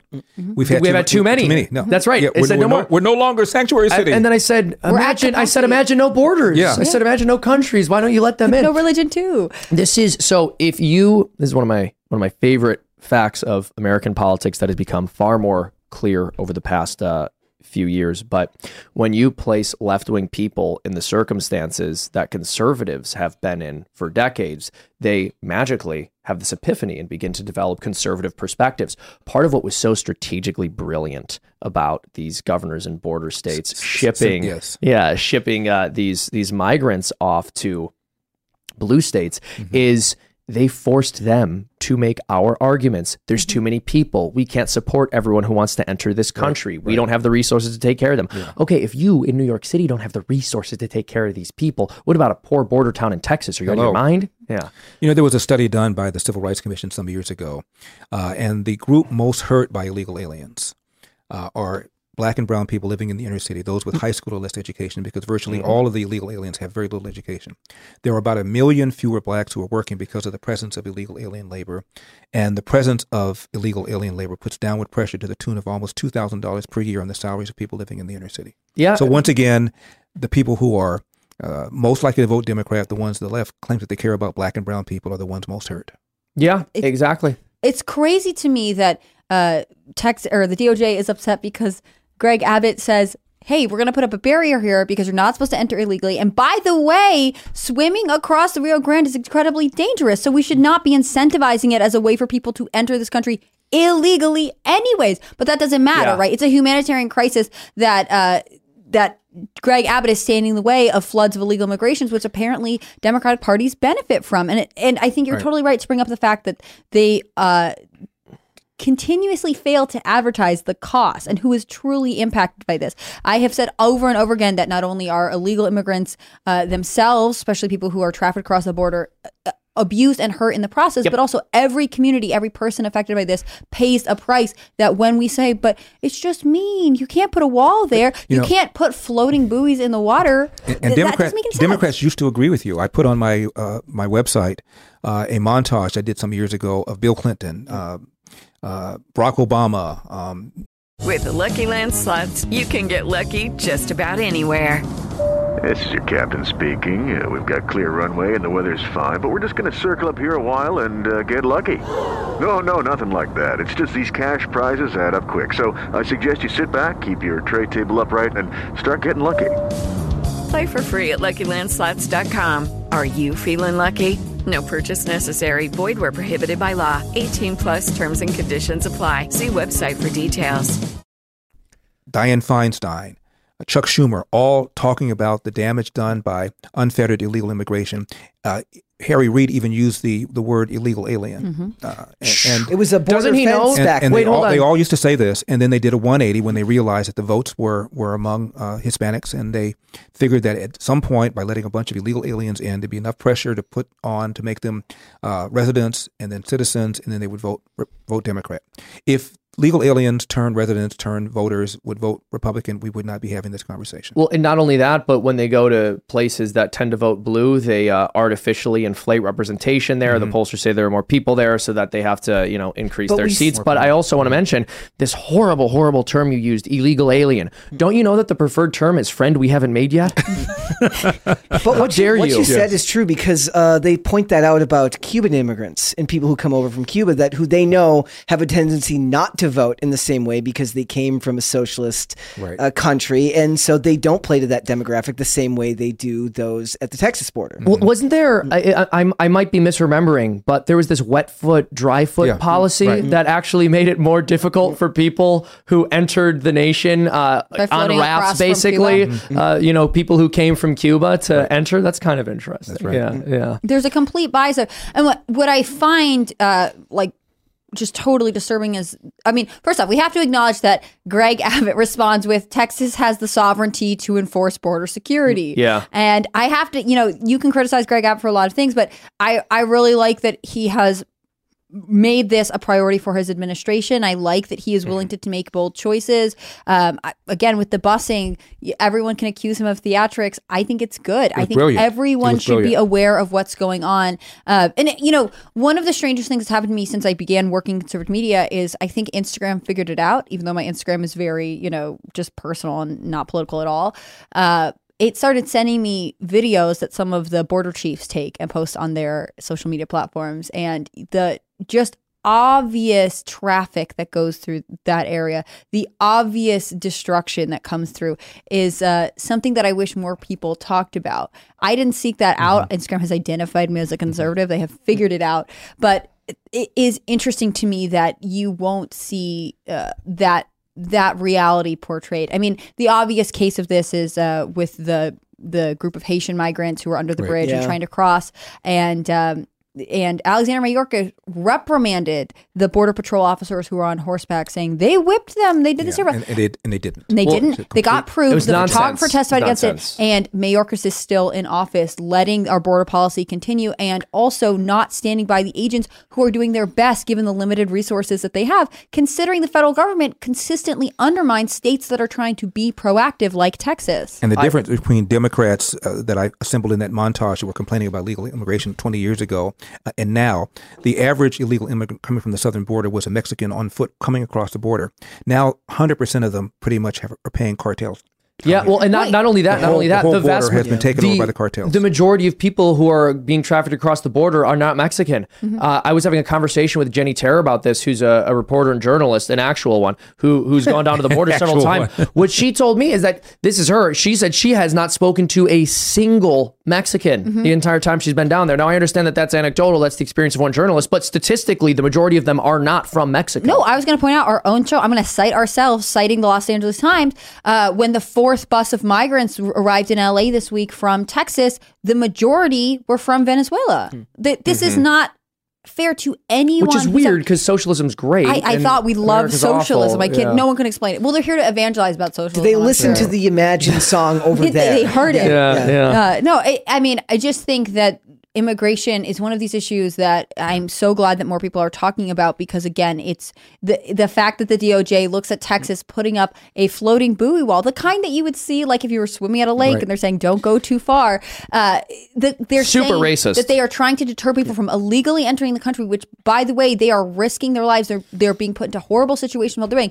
The humanitarian crisis is Texas trying to stop this, and not the idea that anyone is willing to take children and do this, take this journey is crazy to me. When Biden got elected, ABC's Martha Raddatz interviewed this guy who had just come across the border. And she said to him, would you have tried this if President Trump had gotten reelected? He said, no. Of course not. Of course not. And she was shocked. Yeah. She said, really? She said, yes, Biden has given us permiso. She was shocked. The guy, who's not going to try this? Are you kidding? Yeah, of course not. One of the people respond to incentives. That's People, right. Hello? when the laws are being enforced, people are less likely to break them. Isn't that wild? One of the statistics that Republicans quote a lot, especially when Andy Biggs entered the motion to impeach Mayorkas a little bit earlier this year. One of the statistics that comes up is the number of people who are on the FBI's most wanted list who are apprehended at the border. And they're saying there are more people apprehended at the border on the FBI most wanted list under Biden. And that sounds a little weird, like they're doing a better job of catching them. No, it's because under Trump, they didn't come near the border. That's right. There's way more. This is way bizarre. more. They do things like and this. Those are the ones they caught. Those are the ones they caught. They also do things where they'll say like, oh, Barack Obama actually stopped more people from crossing the border than Bush did. That's not true. They just redefined what it meant to stop somebody at the border under the Obama administration. Sure. And they had, Title 42, where there were all sorts of issues related to COVID that we ended up terminating because the Biden administration took it away and then had to put it back. I mean, I think the immigration issue is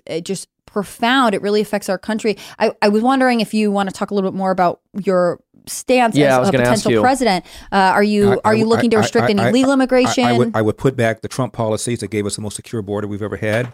The stay in Mexico policy. I would stop catch and release. I would apprehend and put in confinement the people who are crossing the border illegally, because that's the only way you can deport them. Once you put them in the interior, they're going to stay forever. Yeah. But yeah, we need temporary workers if they're truly temporary. And there are some high-skilled workers that we need, but we should determine the number, the amount, and how long they stay. So can I ask you something just related, not necessarily to illegal immigration, but your own policies? What would be your administration's priority? What's the first thing that you would do if you were elected? First thing I would do is to stop this war on oil and gas, allow drilling on federal properties, and I would finish the wall. And again, reverse the anti-Trump policies that Biden has implemented. Those are the first couple of things I would do. Yeah, you don't want to keep the shipping containers that they have in Arizona. Actually, they made Doug Ducey take them down, right? These gaps in the walls that he creatively fixed. How did the catch and release policies affect the migrants that were brought in and then bused to other states? Bus to blue states? Nothing. I mean, once you're here, there's no way to get you out unless you're willing to go door to door and drag people out. And of course, the media images will be such that the NAACP, but that's ACLU will sue you. What do you mean? They might once they are here. A big part. They're going to go to their court dates assigned. They're going to go to their court dates assigned 6 years from now. They have a court date, and you're supposed to show up. And if you don't, nothing happens. It's wild. Well, and that's the thing. I tend to agree with you. People will say we can't do deportations; they're so horrible. I agree. It's an ugly thing. That's why we need a very strong border so that we can minimize the number of deportations necessary. Would you agree? Do you agree with ending birthright citizenship because it incentivizes legal I don't immigration? believe that the 14th Amendment ever really conferred birthright citizenship. It's the way the Supreme Court has interpreted it, or the way we think the Supreme Court has interpreted it. But the drafter of that wanted to make sure that blacks, newly freed blacks, were treated equally. It was not designed to say if you come here illegally, drop a kid, that kid is an American citizen. It was not designed for that at all. Yeah. I think these are all interesting reforms. I wonder if you would want to expand a little bit more on potentially capping legal immigration. You were mentioning that skilled workers, but maybe... Right. I don't have a number in mind, but the point is there are workers who have skills that we don't have, science, technology, engineering, math kinds of people. And I have no problem with having a certain number of H-1B visas, provided they're temporary. And there's certain fields, agriculture, where there's work that... people will do at prices that we're unwilling to pay, and it's seasonal. We should be able to do that and make sure that people go back. Yeah, that's interesting. I find H-1B visas such an interesting area because I've talked to a lot of young Democrats actually who talk about brain drain in the States, and I feel like we have a responsibility to acknowledge that when we incentivize another country's best and brightest away and don't encourage them to return, we are actually doing that country a disservice. Well, our job is to do America a service. That's true. Not to worry about other countries. I'm an America first guy. But we would not need to import these kinds of people if we were doing a better job K through 12. Yeah. I mean, and that's absolutely correct. People will talk often about the fact that we're effectively importing in underclass. We're bringing people in who have no skills to have them do jobs that Americans aren't unwilling to do, but would do if they paid a more decent wage. And what people don't want to acknowledge is that it's also the case that when you're importing people with H-1Bs, I think sometimes that can be good. But what we should want is for our country to produce citizens who are capable of doing those jobs. Right. And we shouldn't use H-1B visas as a means to get rid of people who are doing the jobs just to pay the workers coming in less money. Yeah, absolutely. That's exploitation. So where are your stances on some of the other hot button issues right now? How do you feel? I think I can probably make some guesses. I know you're more conservative, but when it comes to like the LGBTQ lobby or your stance on abortion or a federal abortion ban, where would you put yourself? Well, on abortion, I am pro-life, but it's an issue that should be determined by the states the way it was until 1973 when the Supreme Court took up Roe v. Wade. Every state will determine its own path. I think our side falls down when we don't put the other side on the spot and ask them, at what point do you believe a pregnancy has gone so far that to terminate it would become murder? I tried to get Gavin Newsom to answer that question. Nobody would answer it. I was called an extremist. And Bernie Sanders, however, in one of the debates did say it's up to a woman to choose. Really. It's insanity. A moment before birth. So that guy who's behind bars in Philadelphia, Dr. Kermit Gosnell, should be free because remember that guy that was prosecuted for performing late-term abortions? I guess he's been persecuted. He's a political prisoner. He should be let go. The left is never put to task on giving us a definition at what point do they feel pregnancy has gone so far. Yeah, I also think though, Seamus, that the pro-life people have not only talked the talk, they've walked the walk. There are thousands of pregnancy centers all over the country with resources for education and for job training. And there are probably 35 couples for every one baby willing to adopt. So the resources are there. Women have other choices, and we should make it clear to them that they do have another choice other than to have an abortion. You're absolutely correct that there are more couples on the waiting list to adopt than there are unplanned pregnancies in the U.S. each year. When you look at the statistics on women who have abortion, they often say it's because they didn't think there was any other option or anyone willing to help them. Again, that's not an excuse, but it just goes to show that if we had these resources for them, if we let them know that life was an option, then they'd be willing to choose it. I will disagree with you on one thing. I do believe in a federal abortion ban. I think we have to protect life in all cases, in all states. I think that to me, it's hypocritical for me to years say that Roe v. Wade never should have been taken up, that the Supreme Court never should have found invalid every single abortion law of all the other states to make this a federal issue, and then to say, on the other hand, Roe v. Wade is overturned. Now let's have a federal bill. Ronald Reagan was at least principally consistent when he said that he was going to push for an amendment to ban abortion. That would be something that would be consistent legally. He didn't do it, but he said he would do that. Yeah, that's something I would like. So my position is not that Roe v. Wade was necessarily bad because it overturned every state's laws. I do think that is a negative about it, but primarily because it allowed for unborn children to be killed in the United States. Well, they already were. In New York, in certain states, in New York, yes, California. Absolutely. In fact, where the majority of women lived, there was pretty much abortion on demand, even before Roe v. Wade.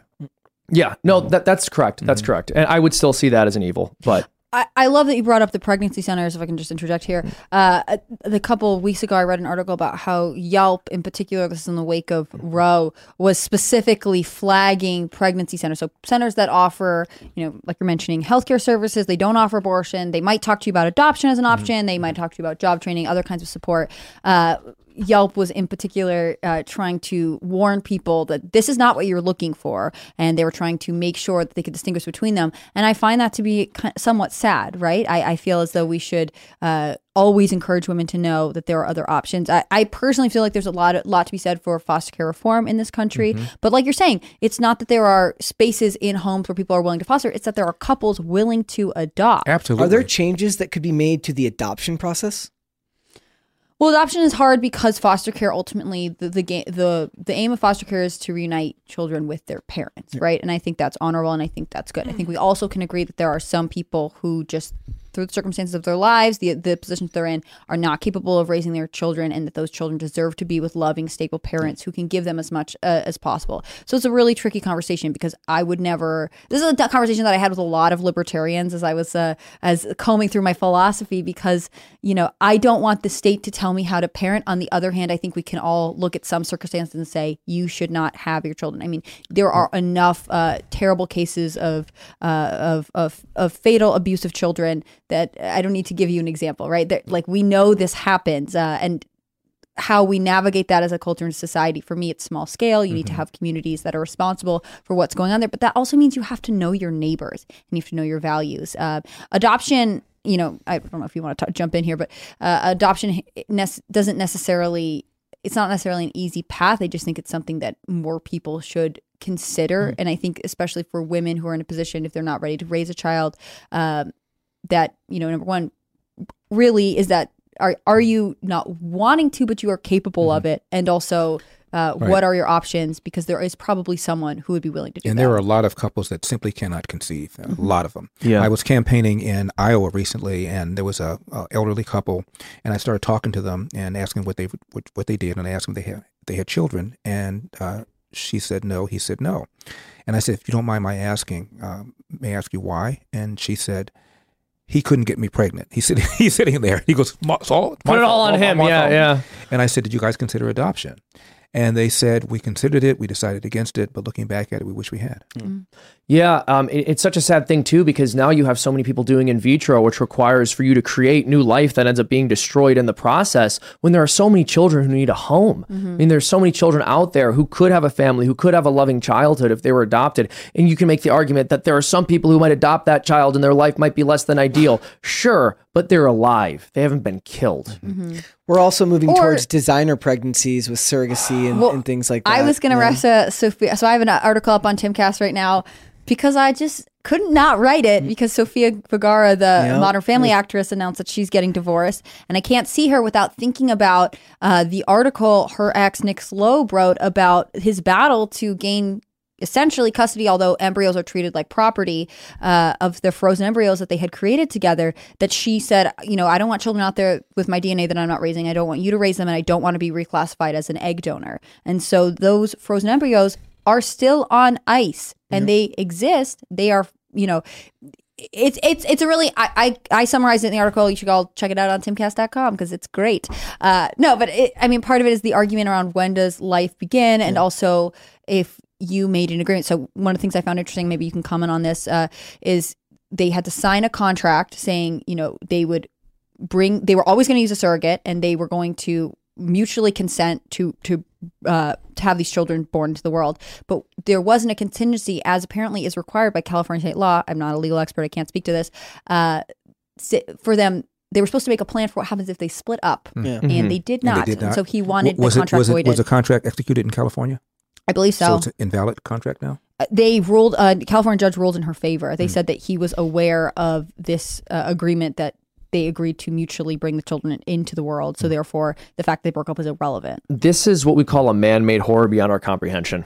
This stuff is just, it's insane. You're seeing it with celebrities now. It's not even because of an inability to get pregnant. It's that they don't want to damage their body. And they want to, the women don't want the stretch marks. They don't want to go through the process of birth. And then there's stories of celebrities who are then saying after the fact, shockingly, I had a hard time connecting with my child after they were born because they didn't actually go through the process of giving birth to the baby. Well, it's not just that. I mean, there are people who adopt children, and I know people who've adopted children, and what I will say is I can't tell you the statistics on how often they bond, but I would argue it probably happens often. I would imagine they bond pretty well, because when you adopt a child, that's a choice that is made selflessly, right?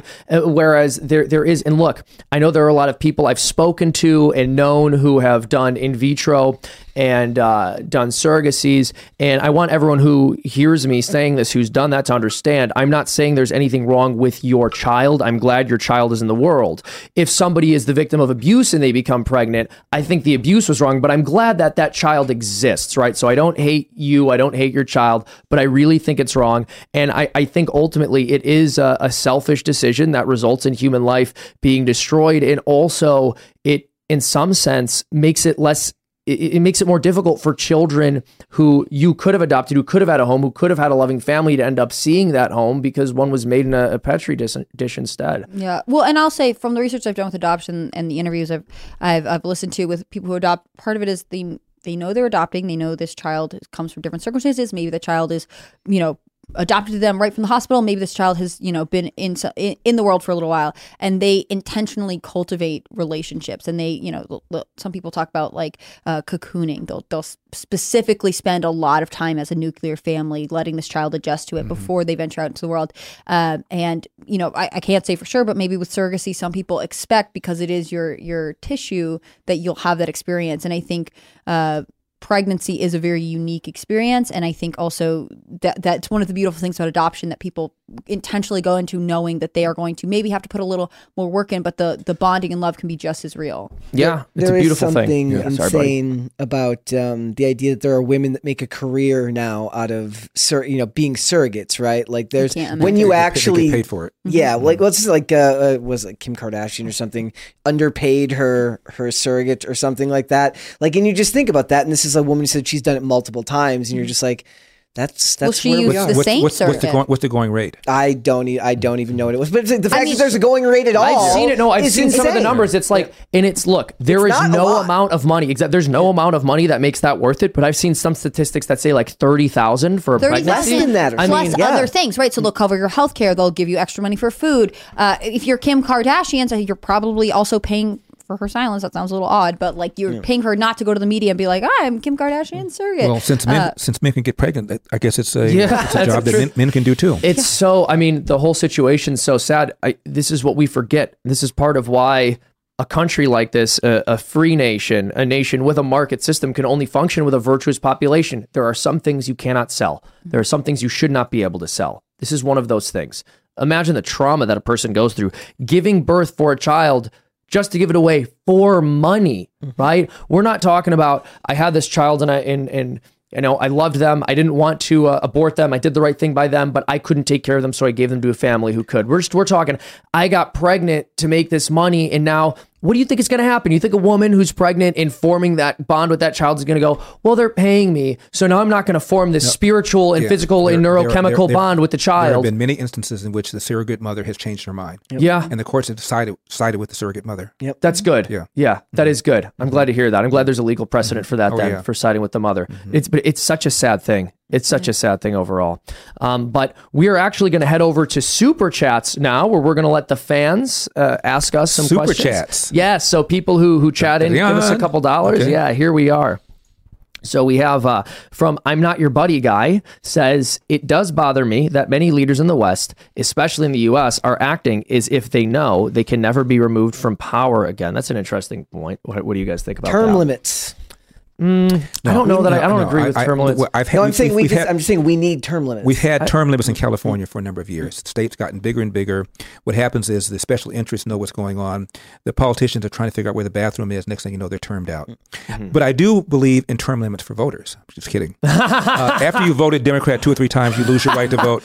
I proposed that and nobody picked it up. I can't imagine figure out why. One thing I'll say too, this is part nobody of why wanted to co-sponsor that bill. This is kind of the reason why I don't like term limits, because politicians who are going to lie to you and steal from you are a dime a dozen. We're going to get plenty of those, and term limits aren't really going to get rid of those people. But the once in a generation type leaders who actually come around and want to do the right thing, they then only get a few years to lead, when historically, you know, they could be elected and reelected and reelected and reelected because they did such a good job. Plus, it's all about choice. I should have the choice to choose somebody over and over and over again if I want to. That said, I think there is something to be said, especially when looking at our current political landscape, about there being, cognitive tests and much harsher adherence to standards that would ensure that those in power You're not referring to Joseph Robinette Biden. No, we're referring to Dianne Feinstein. Okay. The thing is, there's like a few people over the past couple years I could have been referring to, but now, yes, Joe Biden. Yeah. This is something I remember hearing my entire childhood. When I was learning about politics in school, when I was learning about the history of the 80s. Okay, round 2. Name something that's not boring. A laundry? Ooh, a book club. Computer solitaire, huh? Ah, sorry, we were looking for Chumba Casino. That's right, ChumbaCasino.com has over 100 casino-style games. Join today and play for free for your chance to redeem some serious prizes.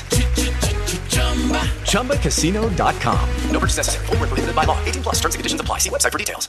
They would mock the Republicans for having a president, Ronald Reagan, who they claim ended up becoming demented or senile towards the end of his presidency. That may or may not be true. I can't tell you the history there. I can't tell you whether what I was being told in school about that is accurate. But what I can tell you is this is after he was already elected. Joe Biden was clearly in steep cognitive decline during the primaries, and they chose him to be their candidate.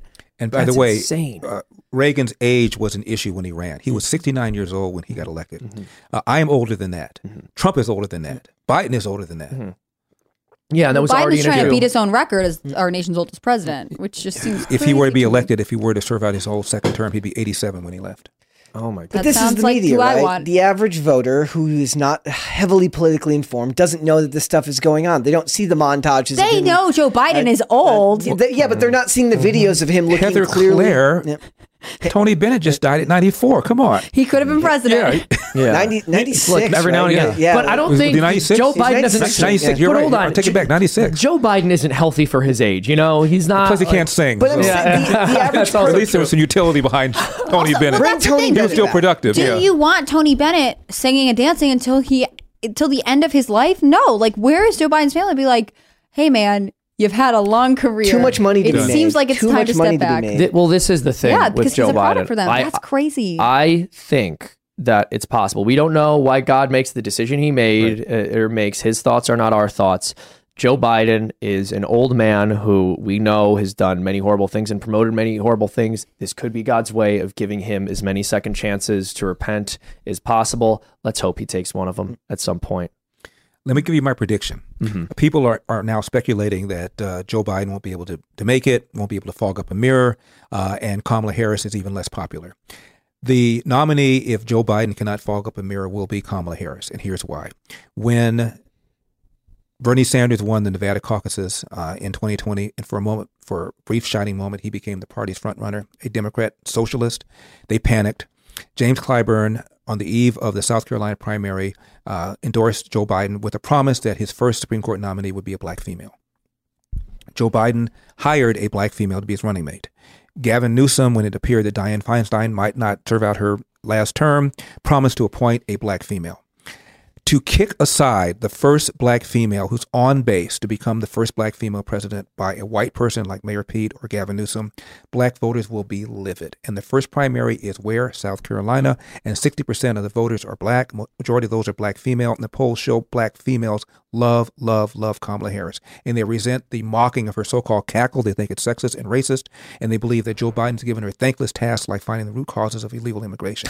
So if you do that and shove her aside for somebody else who's white, black voters won't vote Republican. They just won't vote, thereby guaranteeing that whoever the nominee is on the Republican side, he or she will win. They can't do that. So they are stuck with Biden-Harris. That is so interesting. I've never heard that analysis before. So Thank you. Can I ask? Thank you very much.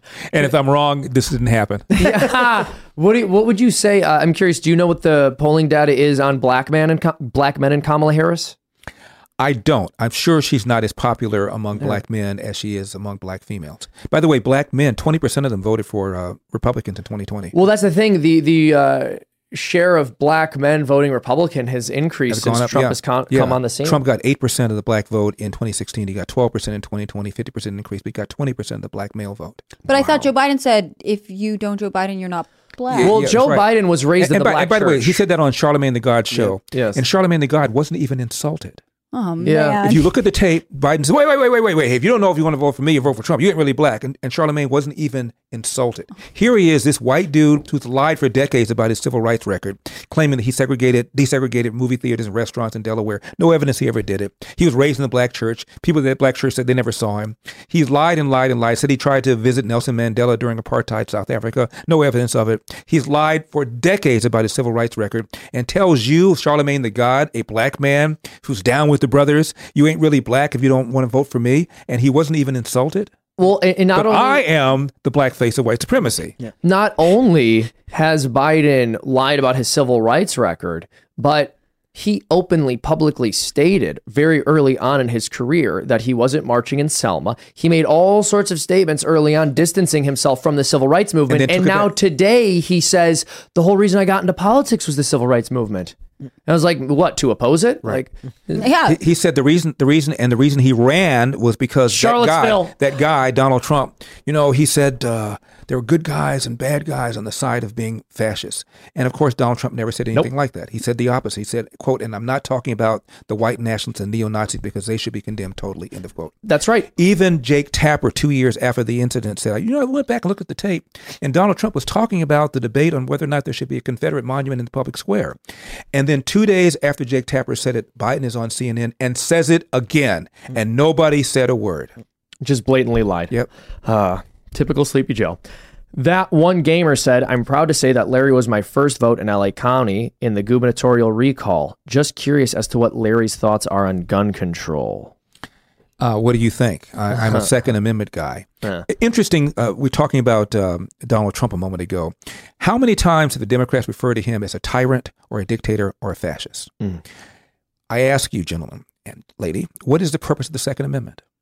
To keep and bear arms to fight tyranny. Hello? Yeah. So, if you believe Donald Trump is a tyrant, why in the world would you want further gun control restrictions when, after all, the amendment is designed to prevent somebody like Donald Trump, the tyrant, from taking power? Exactly. You ought to be hoping that more law-abiding people have more guns. It seems like the tyrant would be the one saying, which means, give me your guns. Means either they're lying and being a demagogue when they refer to him as a tyrant, or they have no clue what the Second Amendment's really for. They don't know what the Second Amendment's for. Either way, it's bad. Yeah, they don't know what the Second Amendment's for. Yeah. They don't actually believe that that's, they don't understand anything about well-regulated militia, and it's open to their interpretation, which is just not the accurate interpretation of that. Yeah.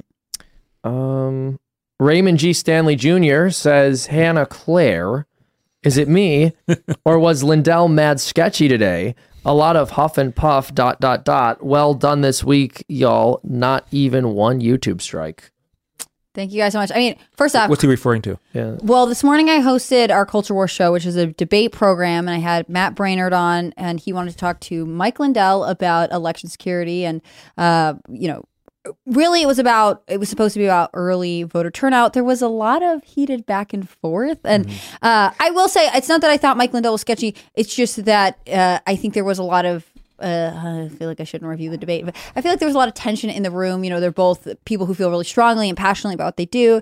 And occasionally it felt like they were going back and forth about, well, you're questioning me. Well, you're questioning me. But I am ultimately so grateful to have the opportunity to have people who want to see, their parties have victory, and they want to see change in America. So Mike Lindell really wants to find ways to have more secure elections, to make sure that your vote matters. And Matt Brainerd is of course advocating for early voting because he says, these are the tools we have at hand, and we need to push forward with that. And I think it's an important conversation, but lively, very, very lively. Serge and I think both had to get our ears checked afterward. It's interesting that the Democrats have, quote, put democracy on the ballot when they refer to people like Donald Trump, who believes that the election was stolen, as undermining our republic. For the entirety of Trump's term, Hillary Clinton referred to him as illegitimate, said the election was stolen. That's right. Nobody called her an election denier.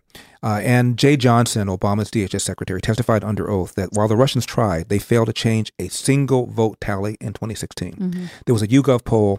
2/3, 66% of Democrats believe the Russians, quote, change vote tallies, close quote, to elect Donald Trump. That's right. Yeah. Zero evidence voters. Yep. So who's being deluded? Poll. A greater percentage of those guys believe that 2016 was stolen than we feel 2020 was stolen. But nobody calls them election deniers. Well, when they claimed the election was stolen, we investigated the candidate. When Republicans claimed the election was stolen, they investigated the Republicans. So that's all you need to know about that.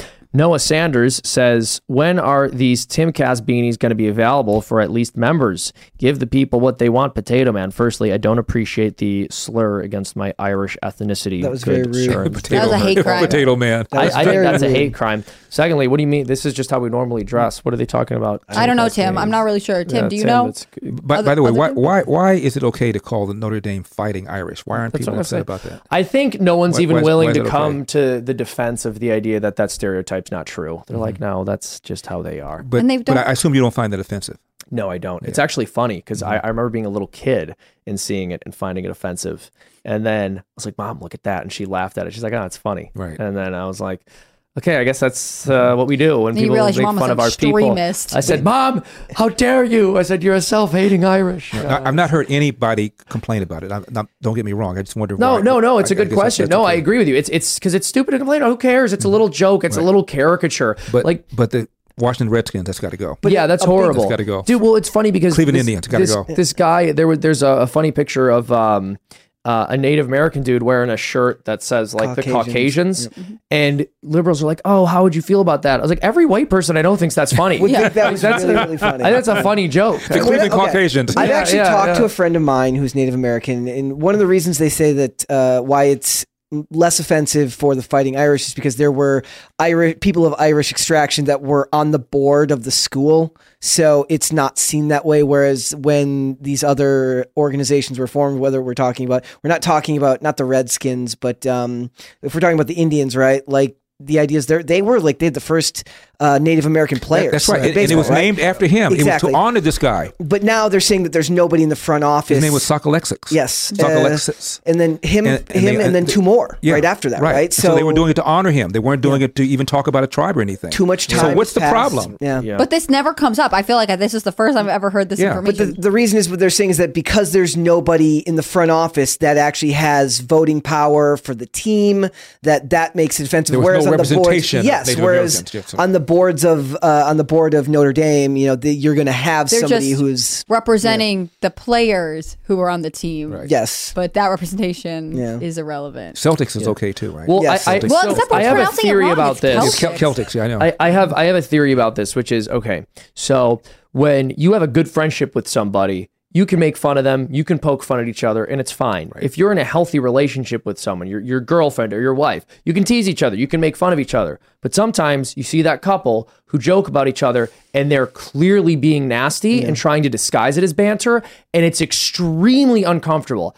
I think where we are as a nation today with racial politics is we are that second couple where you make a joke and maybe even in the moment, the joke you're making is just lighthearted, but because the relationship's gotten so sour, people are angered by it. People think you're making a dig. Whereas when the races are actually getting along, we're able to make fun of each other. It's actually a sign of health when different racial groups can make fun of each other for things that are unique to that group. And again, if it's your friend group, I think that's one of the differences, right? When we're talking about the internet, these are people you don't know in the real world. Well, if it's your friend group, that's different. Unless your friends throw you overboard. Let's take Bill Maher. Remember when Bill Maher made that joke where he was talking to Senator, I think it was Josh Hawley, and he said, I would have been a house N-word. Yeah. And he got hammered, and Ice Cube goes on his show and says, I knew you were going to F up at some point. He got hammered. Now, Bill Maher prides himself on his friendship with blacks, has a lot of black friends. I'm confident privately they shoot the N-word back and forth all the time.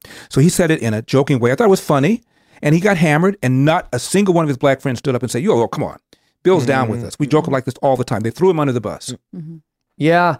I mean, you're right that's very possible, especially because if someone's going to say that on television to a black person, the idea that they haven't tested that with their own little market research behind the scenes. He said it to a white person, a senator. Oh, Josh Hawley of Missouri. Yeah. Oh, there were no black people on the show. It was even funnier. He said, well, you would have been, I forget how it came up. You would have been a slave. He said, no, I would have been a house N-word. Something like that. And it was funny. I thought it was funny. And what I'm saying is none of his black friends stood up and said, come on, it was funny, A, and B.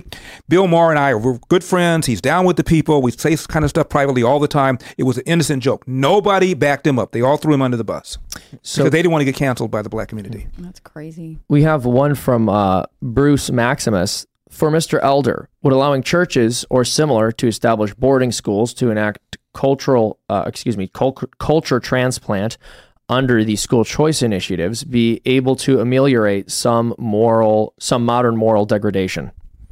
Do I believe that churches should set up schools to teach people stuff? Yes.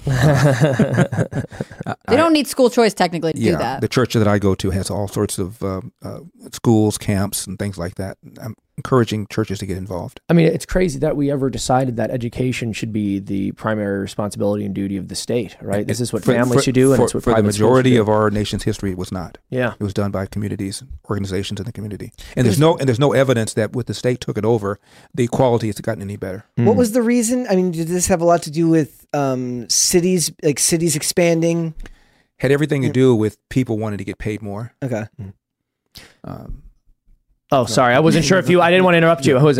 I had a brilliant thought, and you. No, go ahead. Give it. No, it's gone. It's dissipated. That's all my fault. Gone forever. I'm a horrible host. How could you do this? The collective IQ of the whole audience has now gone down 5 points. Look all what you because guys of Seamus. did. All because of It's Seamus. not my fault. Yes, it is. It's not my fault at all. Robbed us of this It's moment. because the fault of the Fighting Irish. It's the racism I'm knew it all to along. every day on this show. This is unbelievable. Racism has reared its ugly head. This is how I end my podcast. week. Yes, this whole week I'm working hard to host for Tim. The blackface of white supremacists. You really are the blackface of white supremacy, calling me the race Fighting card. Irish. Do not leave home without it. Look, here's the thing about the race card. I'm Irish, which means we weren't considered white until being white meant you had to apologize for being white. So we got in at the worst possible moment. Unbelievably frustrating. I'm also Slavic, which I've been told means that I am a person of color. You actually are, according to some. Yeah. And we just had Gay Pride Month. We should have a Take It Easy on the White Man Month. I would agree. I think that should be every month. Lighten up on Whitey Month. Exactly. As president, would you enact? It's brutal. It is brutal, man. Yeah. It's rough It out is here not for a us. good year to be a white male. It has been for a couple years, though. I'm just going to say. a couple years. Yeah. Sometime now, you guys have had some problems. Yeah. We have, well, like I said, we've been talking about this. It's okay to bash white people. It's okay to bash men. It's okay to bash straight people. It's okay to bash Christians. Not only okay, actually, that's too light. We say it's okay. It's not okay. Like, you're required to. Yeah. You are actually required to hate white people, to hate men, to hate the family, to hate Christians. Well, Seamus, they've held power for too long. That's right. I know. Time's up. Done. Those white men just gotta get out of the way and let the rest of us have a voice. It's one of these crazy things. Every now and again, you'll have some award ceremony that people cry about giving a majority of their awards to white people, and it ends up being proportionate to the population. So it's like, they gave 65% of their awards to white people. It's like, well, yeah, that's because 65% of people in the country. Okay, never mind. It's like, we don't. Let's No, we can't talk about the proportion of the country. We can't do per capita. There are a lot of white people in this country. I don't know if you noticed that. Yeah, There's a boatload of them. No, I've noticed far too many, it really bothers me. That's the other thing too. They can literally cheer about that. Don't worry, they're a global footage, minority, so you don't have to stress about it. And that can be cheered for, right? When somebody says statistically in the United States, if trends continue, white people are going to be a minority, left-wing people will celebrate that. Could you imagine celebrating that about any other group of people? It's sickening. It's really sickening. We had a super chat pulled up here, but then I guess you could say I lost my train of thought. Here we go. Bruce Maximus. For Mr. Elder, would you then consolidate all taxes into one figure? That is, remove corporate tax and place it in the income tax, as the consumer pays it either way, so better to make it apparent. Well, you don't want to know what I would do if I were in charge. I will tell you, if I were in charge, I would limit taxes to what the Founding Fathers intended, which is, as I said earlier, the limited duties, powers of government. Government would be so small that its obligations would be funded on duties and tariffs, which is what the Founding Fathers intended. The Constitution had to be amended for the income tax. If you look at the Constitution, none of this stuff, Social Security, Medicare, Medicaid, none of that was envisioned by the Founding Fathers. And can I ask you this? If I could rule the world, which I can't, I'd put it back to that. Do you think it would be possible? You mentioned that you wanted spending to be at 10% of GDP. Do you think it would be possible to have that much revenue with those policies? Yes. If you look at some of the things that we, meaning the government, operates, whether it's Amtrak, whether it's the national parks, there are lots of things that could be leased. The Hoover Dam, I could go on and on and on about things that the government is running that the private sector could run, and we could generate fees and meet the small, limited obligations that the federal government is supposed to have. Yes, it could be done. Okay, here's is this one? This is so from Dan Sherman. Oh no, I'm sorry. Well, yeah, from Roma Nation. Do you think there's a possibility that the reason Biden was chosen by the quote deep state unquote was to fix the issues that he created with the Ukraine scandal, so it doesn't expose other people in the government doing the same thing? I think Tim said something like that last week. But here's the thing. Our government's been doing a lot of meddling in Ukraine, and there are a lot of political leaders who have an incentive to cover that up. It's not like Joe Biden's the only person who would be able to do that. I don't know. What do you guys think? Regarding Ukraine in general, Putin has already lost this war. When the invasion started, I watched a lot of television. I watched a lot of these pundits, including on Fox. They all thought the invasion would take 2 or 3 days, maybe a couple of weeks, and then Ukraine would be flattened. The only issue was how far Putin would go. Would he threaten the NATO countries and invoke Article 5? This is now deep into the second year. Putin has lost at least 200,000 troops. That would be the equivalent of us losing 400,000 troops. 20 generals have been killed either on the battlefield or have disappeared. There's been an attempted coup. His hold on power has never been more tenuous. He's looking for an off-ramp. We ought to give him one. We have here from Satasha Catergator. Keeping families together and promoting the Catholic sense of subsidiarity would solve a myriad of socio-economic issues. Completely agreed, by the way. Oh, Catholic agreeing with the Catholic, how interesting. Shocking. Also, there's a conspiracy. An echo chamber. Also, hold on. Her and I clearly don't always agree on everything, because she just said, also, I want to publicly apologize for accusing Seamus of stealing anything. Thank you. Thank you. I appreciate that. I deserved She that. accused you of stealing something? So I've been accused of stealing spoons from Tim. There's been a heinous smear campaign. People talked have about been it today making on the stories show. up about me. It's really just not acceptable. And so I have been maintaining my innocence.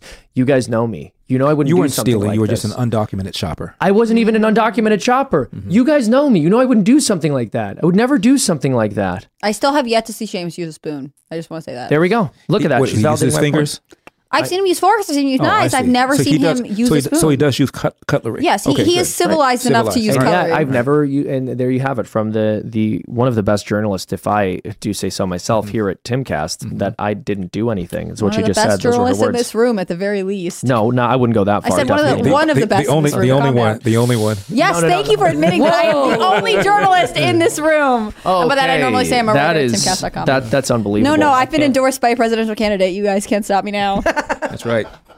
Well, that's You're gonna because be my I'm press- speaking. my That's press because, secretary when that's I- because There I'm you speaking go. truth to power. I'm That's because in. I'm speaking truth to power. No, I have a new job now. I'm a future press secretary. You're good enough at BSing to be a press secretary. I think you can do it. So if you want HC to be my press secretary, I need 40,000 individual donors. Give me $1. Go to LarryOlder.com. Make sure I get up there on that debate stage to make sure that she becomes my press secretary. I now have stake in this game, That's guys. right. I need That's right. 40,000. You have to of you. do it now Just if you to get all elected. give I've $1. incentivized her. You have to By the way, do you know that one of the if she candidates gets is offering a $20 gift certificate for every $1 donation. What is this? The COVID vaccine? And another one is offering a quote free concert if you donate $1.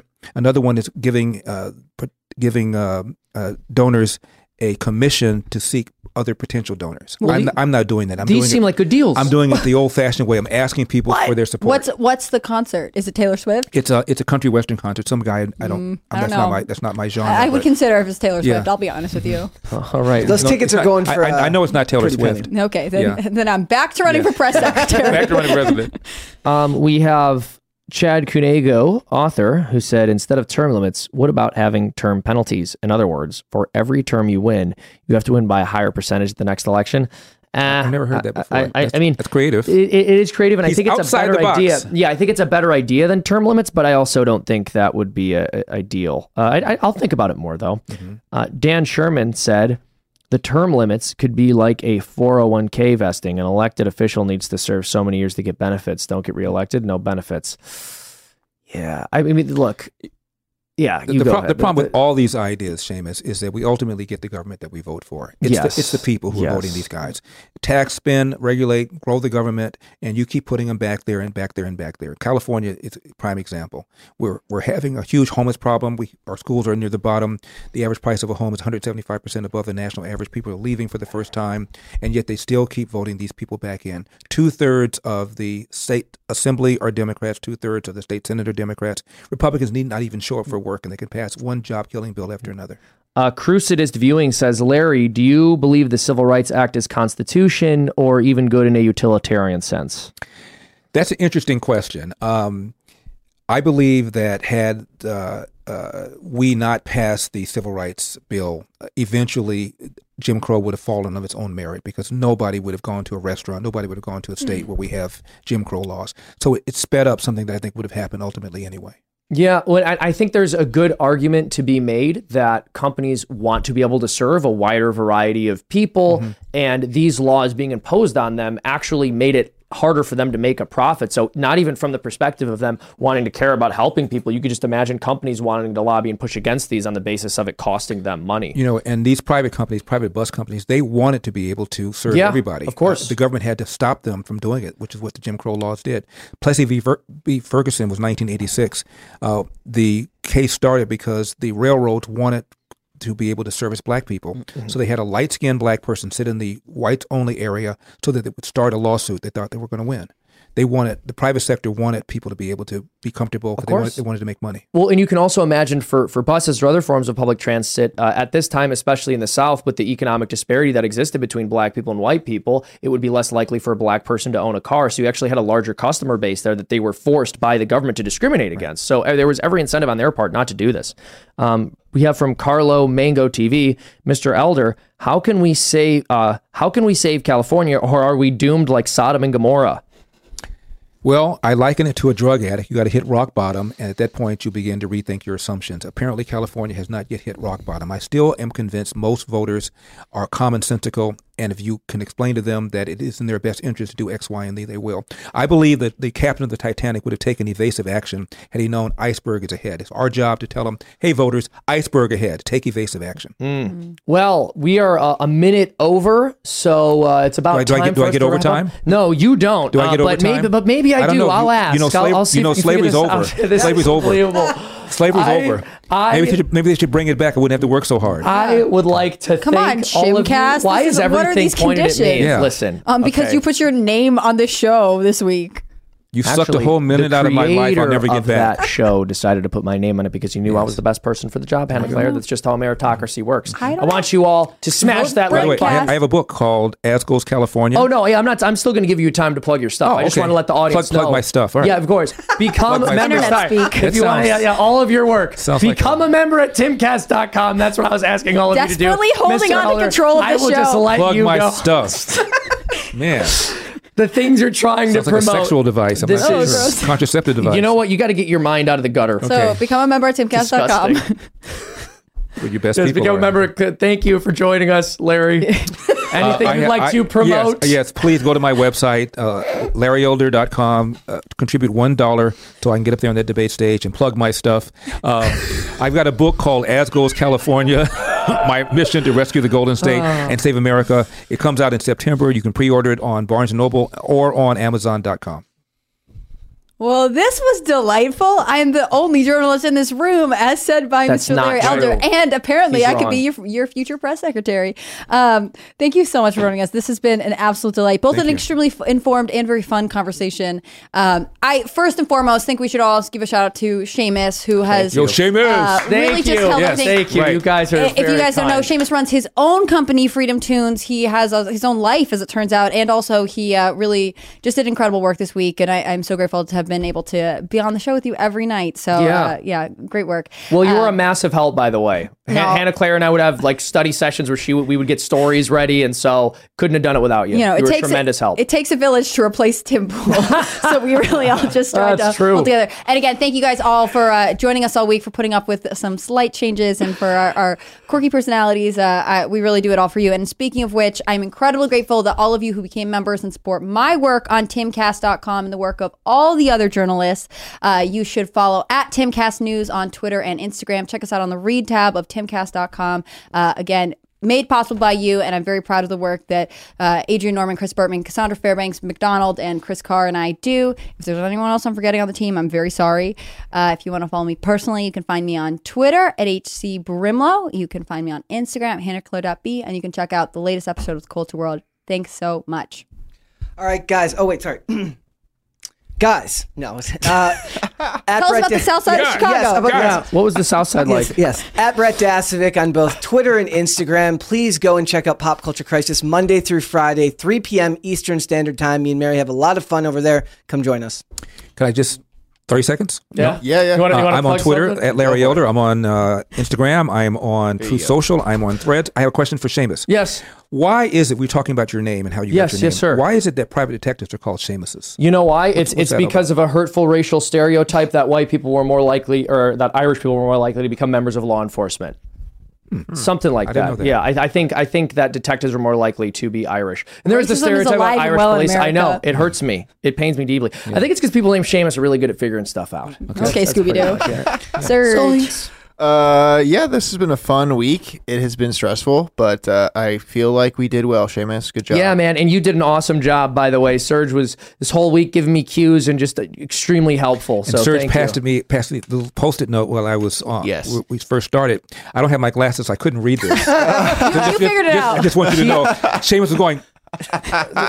So okay, so that, yeah. And the professional Serge. radio host figured out he needed to It's all read right. into his So mic. Serge, I need big letters. Okay. Yeah. It isn't that I can't read. I just need big letters. Totally. I need to get bigger letters. post-it notes. And I was We're going gonna like start this. I was throwing going little like hand this. cards. What is this? Bigger post-it notes are Yes. bigger paper cranes. Would you just for please? Oh yeah, good point. Would you please fill the top of your? It was just so you tilt the mic Would you slightly. please fill the top of your Tilt. Oh so yeah, it faces? I Would write you terribly. Would you please fill your face? Why do you communicate with them post-it Yeah. notes? Also insulting your handwriting. Yeah. No, I understand. I wrote terribly, but You guys can follow me at Twitter, and I won't write stuff in my handwriting. I'll use the type of the computer. Anyways, thanks. Cheers. What a way to end Shimcast this wonderful week. I want to ask all of you guys, because I have to make some plugs as well. Go over to freedomtunes.com. Become a member if you like me, if you like what I do, if you want to support artists who are creating content, who aren't woke, who are trying to push back against the left-wing narrative, and just make entertaining stuff. Go to freedomtunes.com. Become a member. You will get an extra cartoon each week that people on the main YouTube channel don't. I want to thank you all so much for watching. If you want to see more of me podcasting, check out my Rumble podcast, Shamer. Go on over there, subscribe. Thank you all so much, and I will see you when I'm back on the show eventually. And as we say in the hood, boom shaga laga laga, boom shaga laga. All right?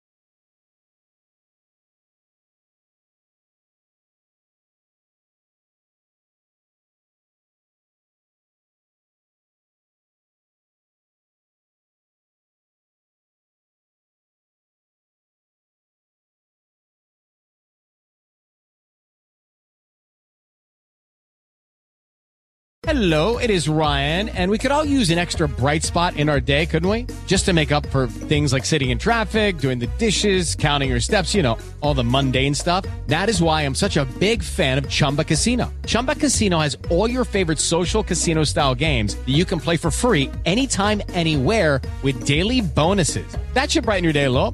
Actually, a lot. So sign up now at ChumbaCasino.com. That's ChumbaCasino.com. No purchase necessary. VGW Group. Void where prohibited by law. See terms and conditions. 18+.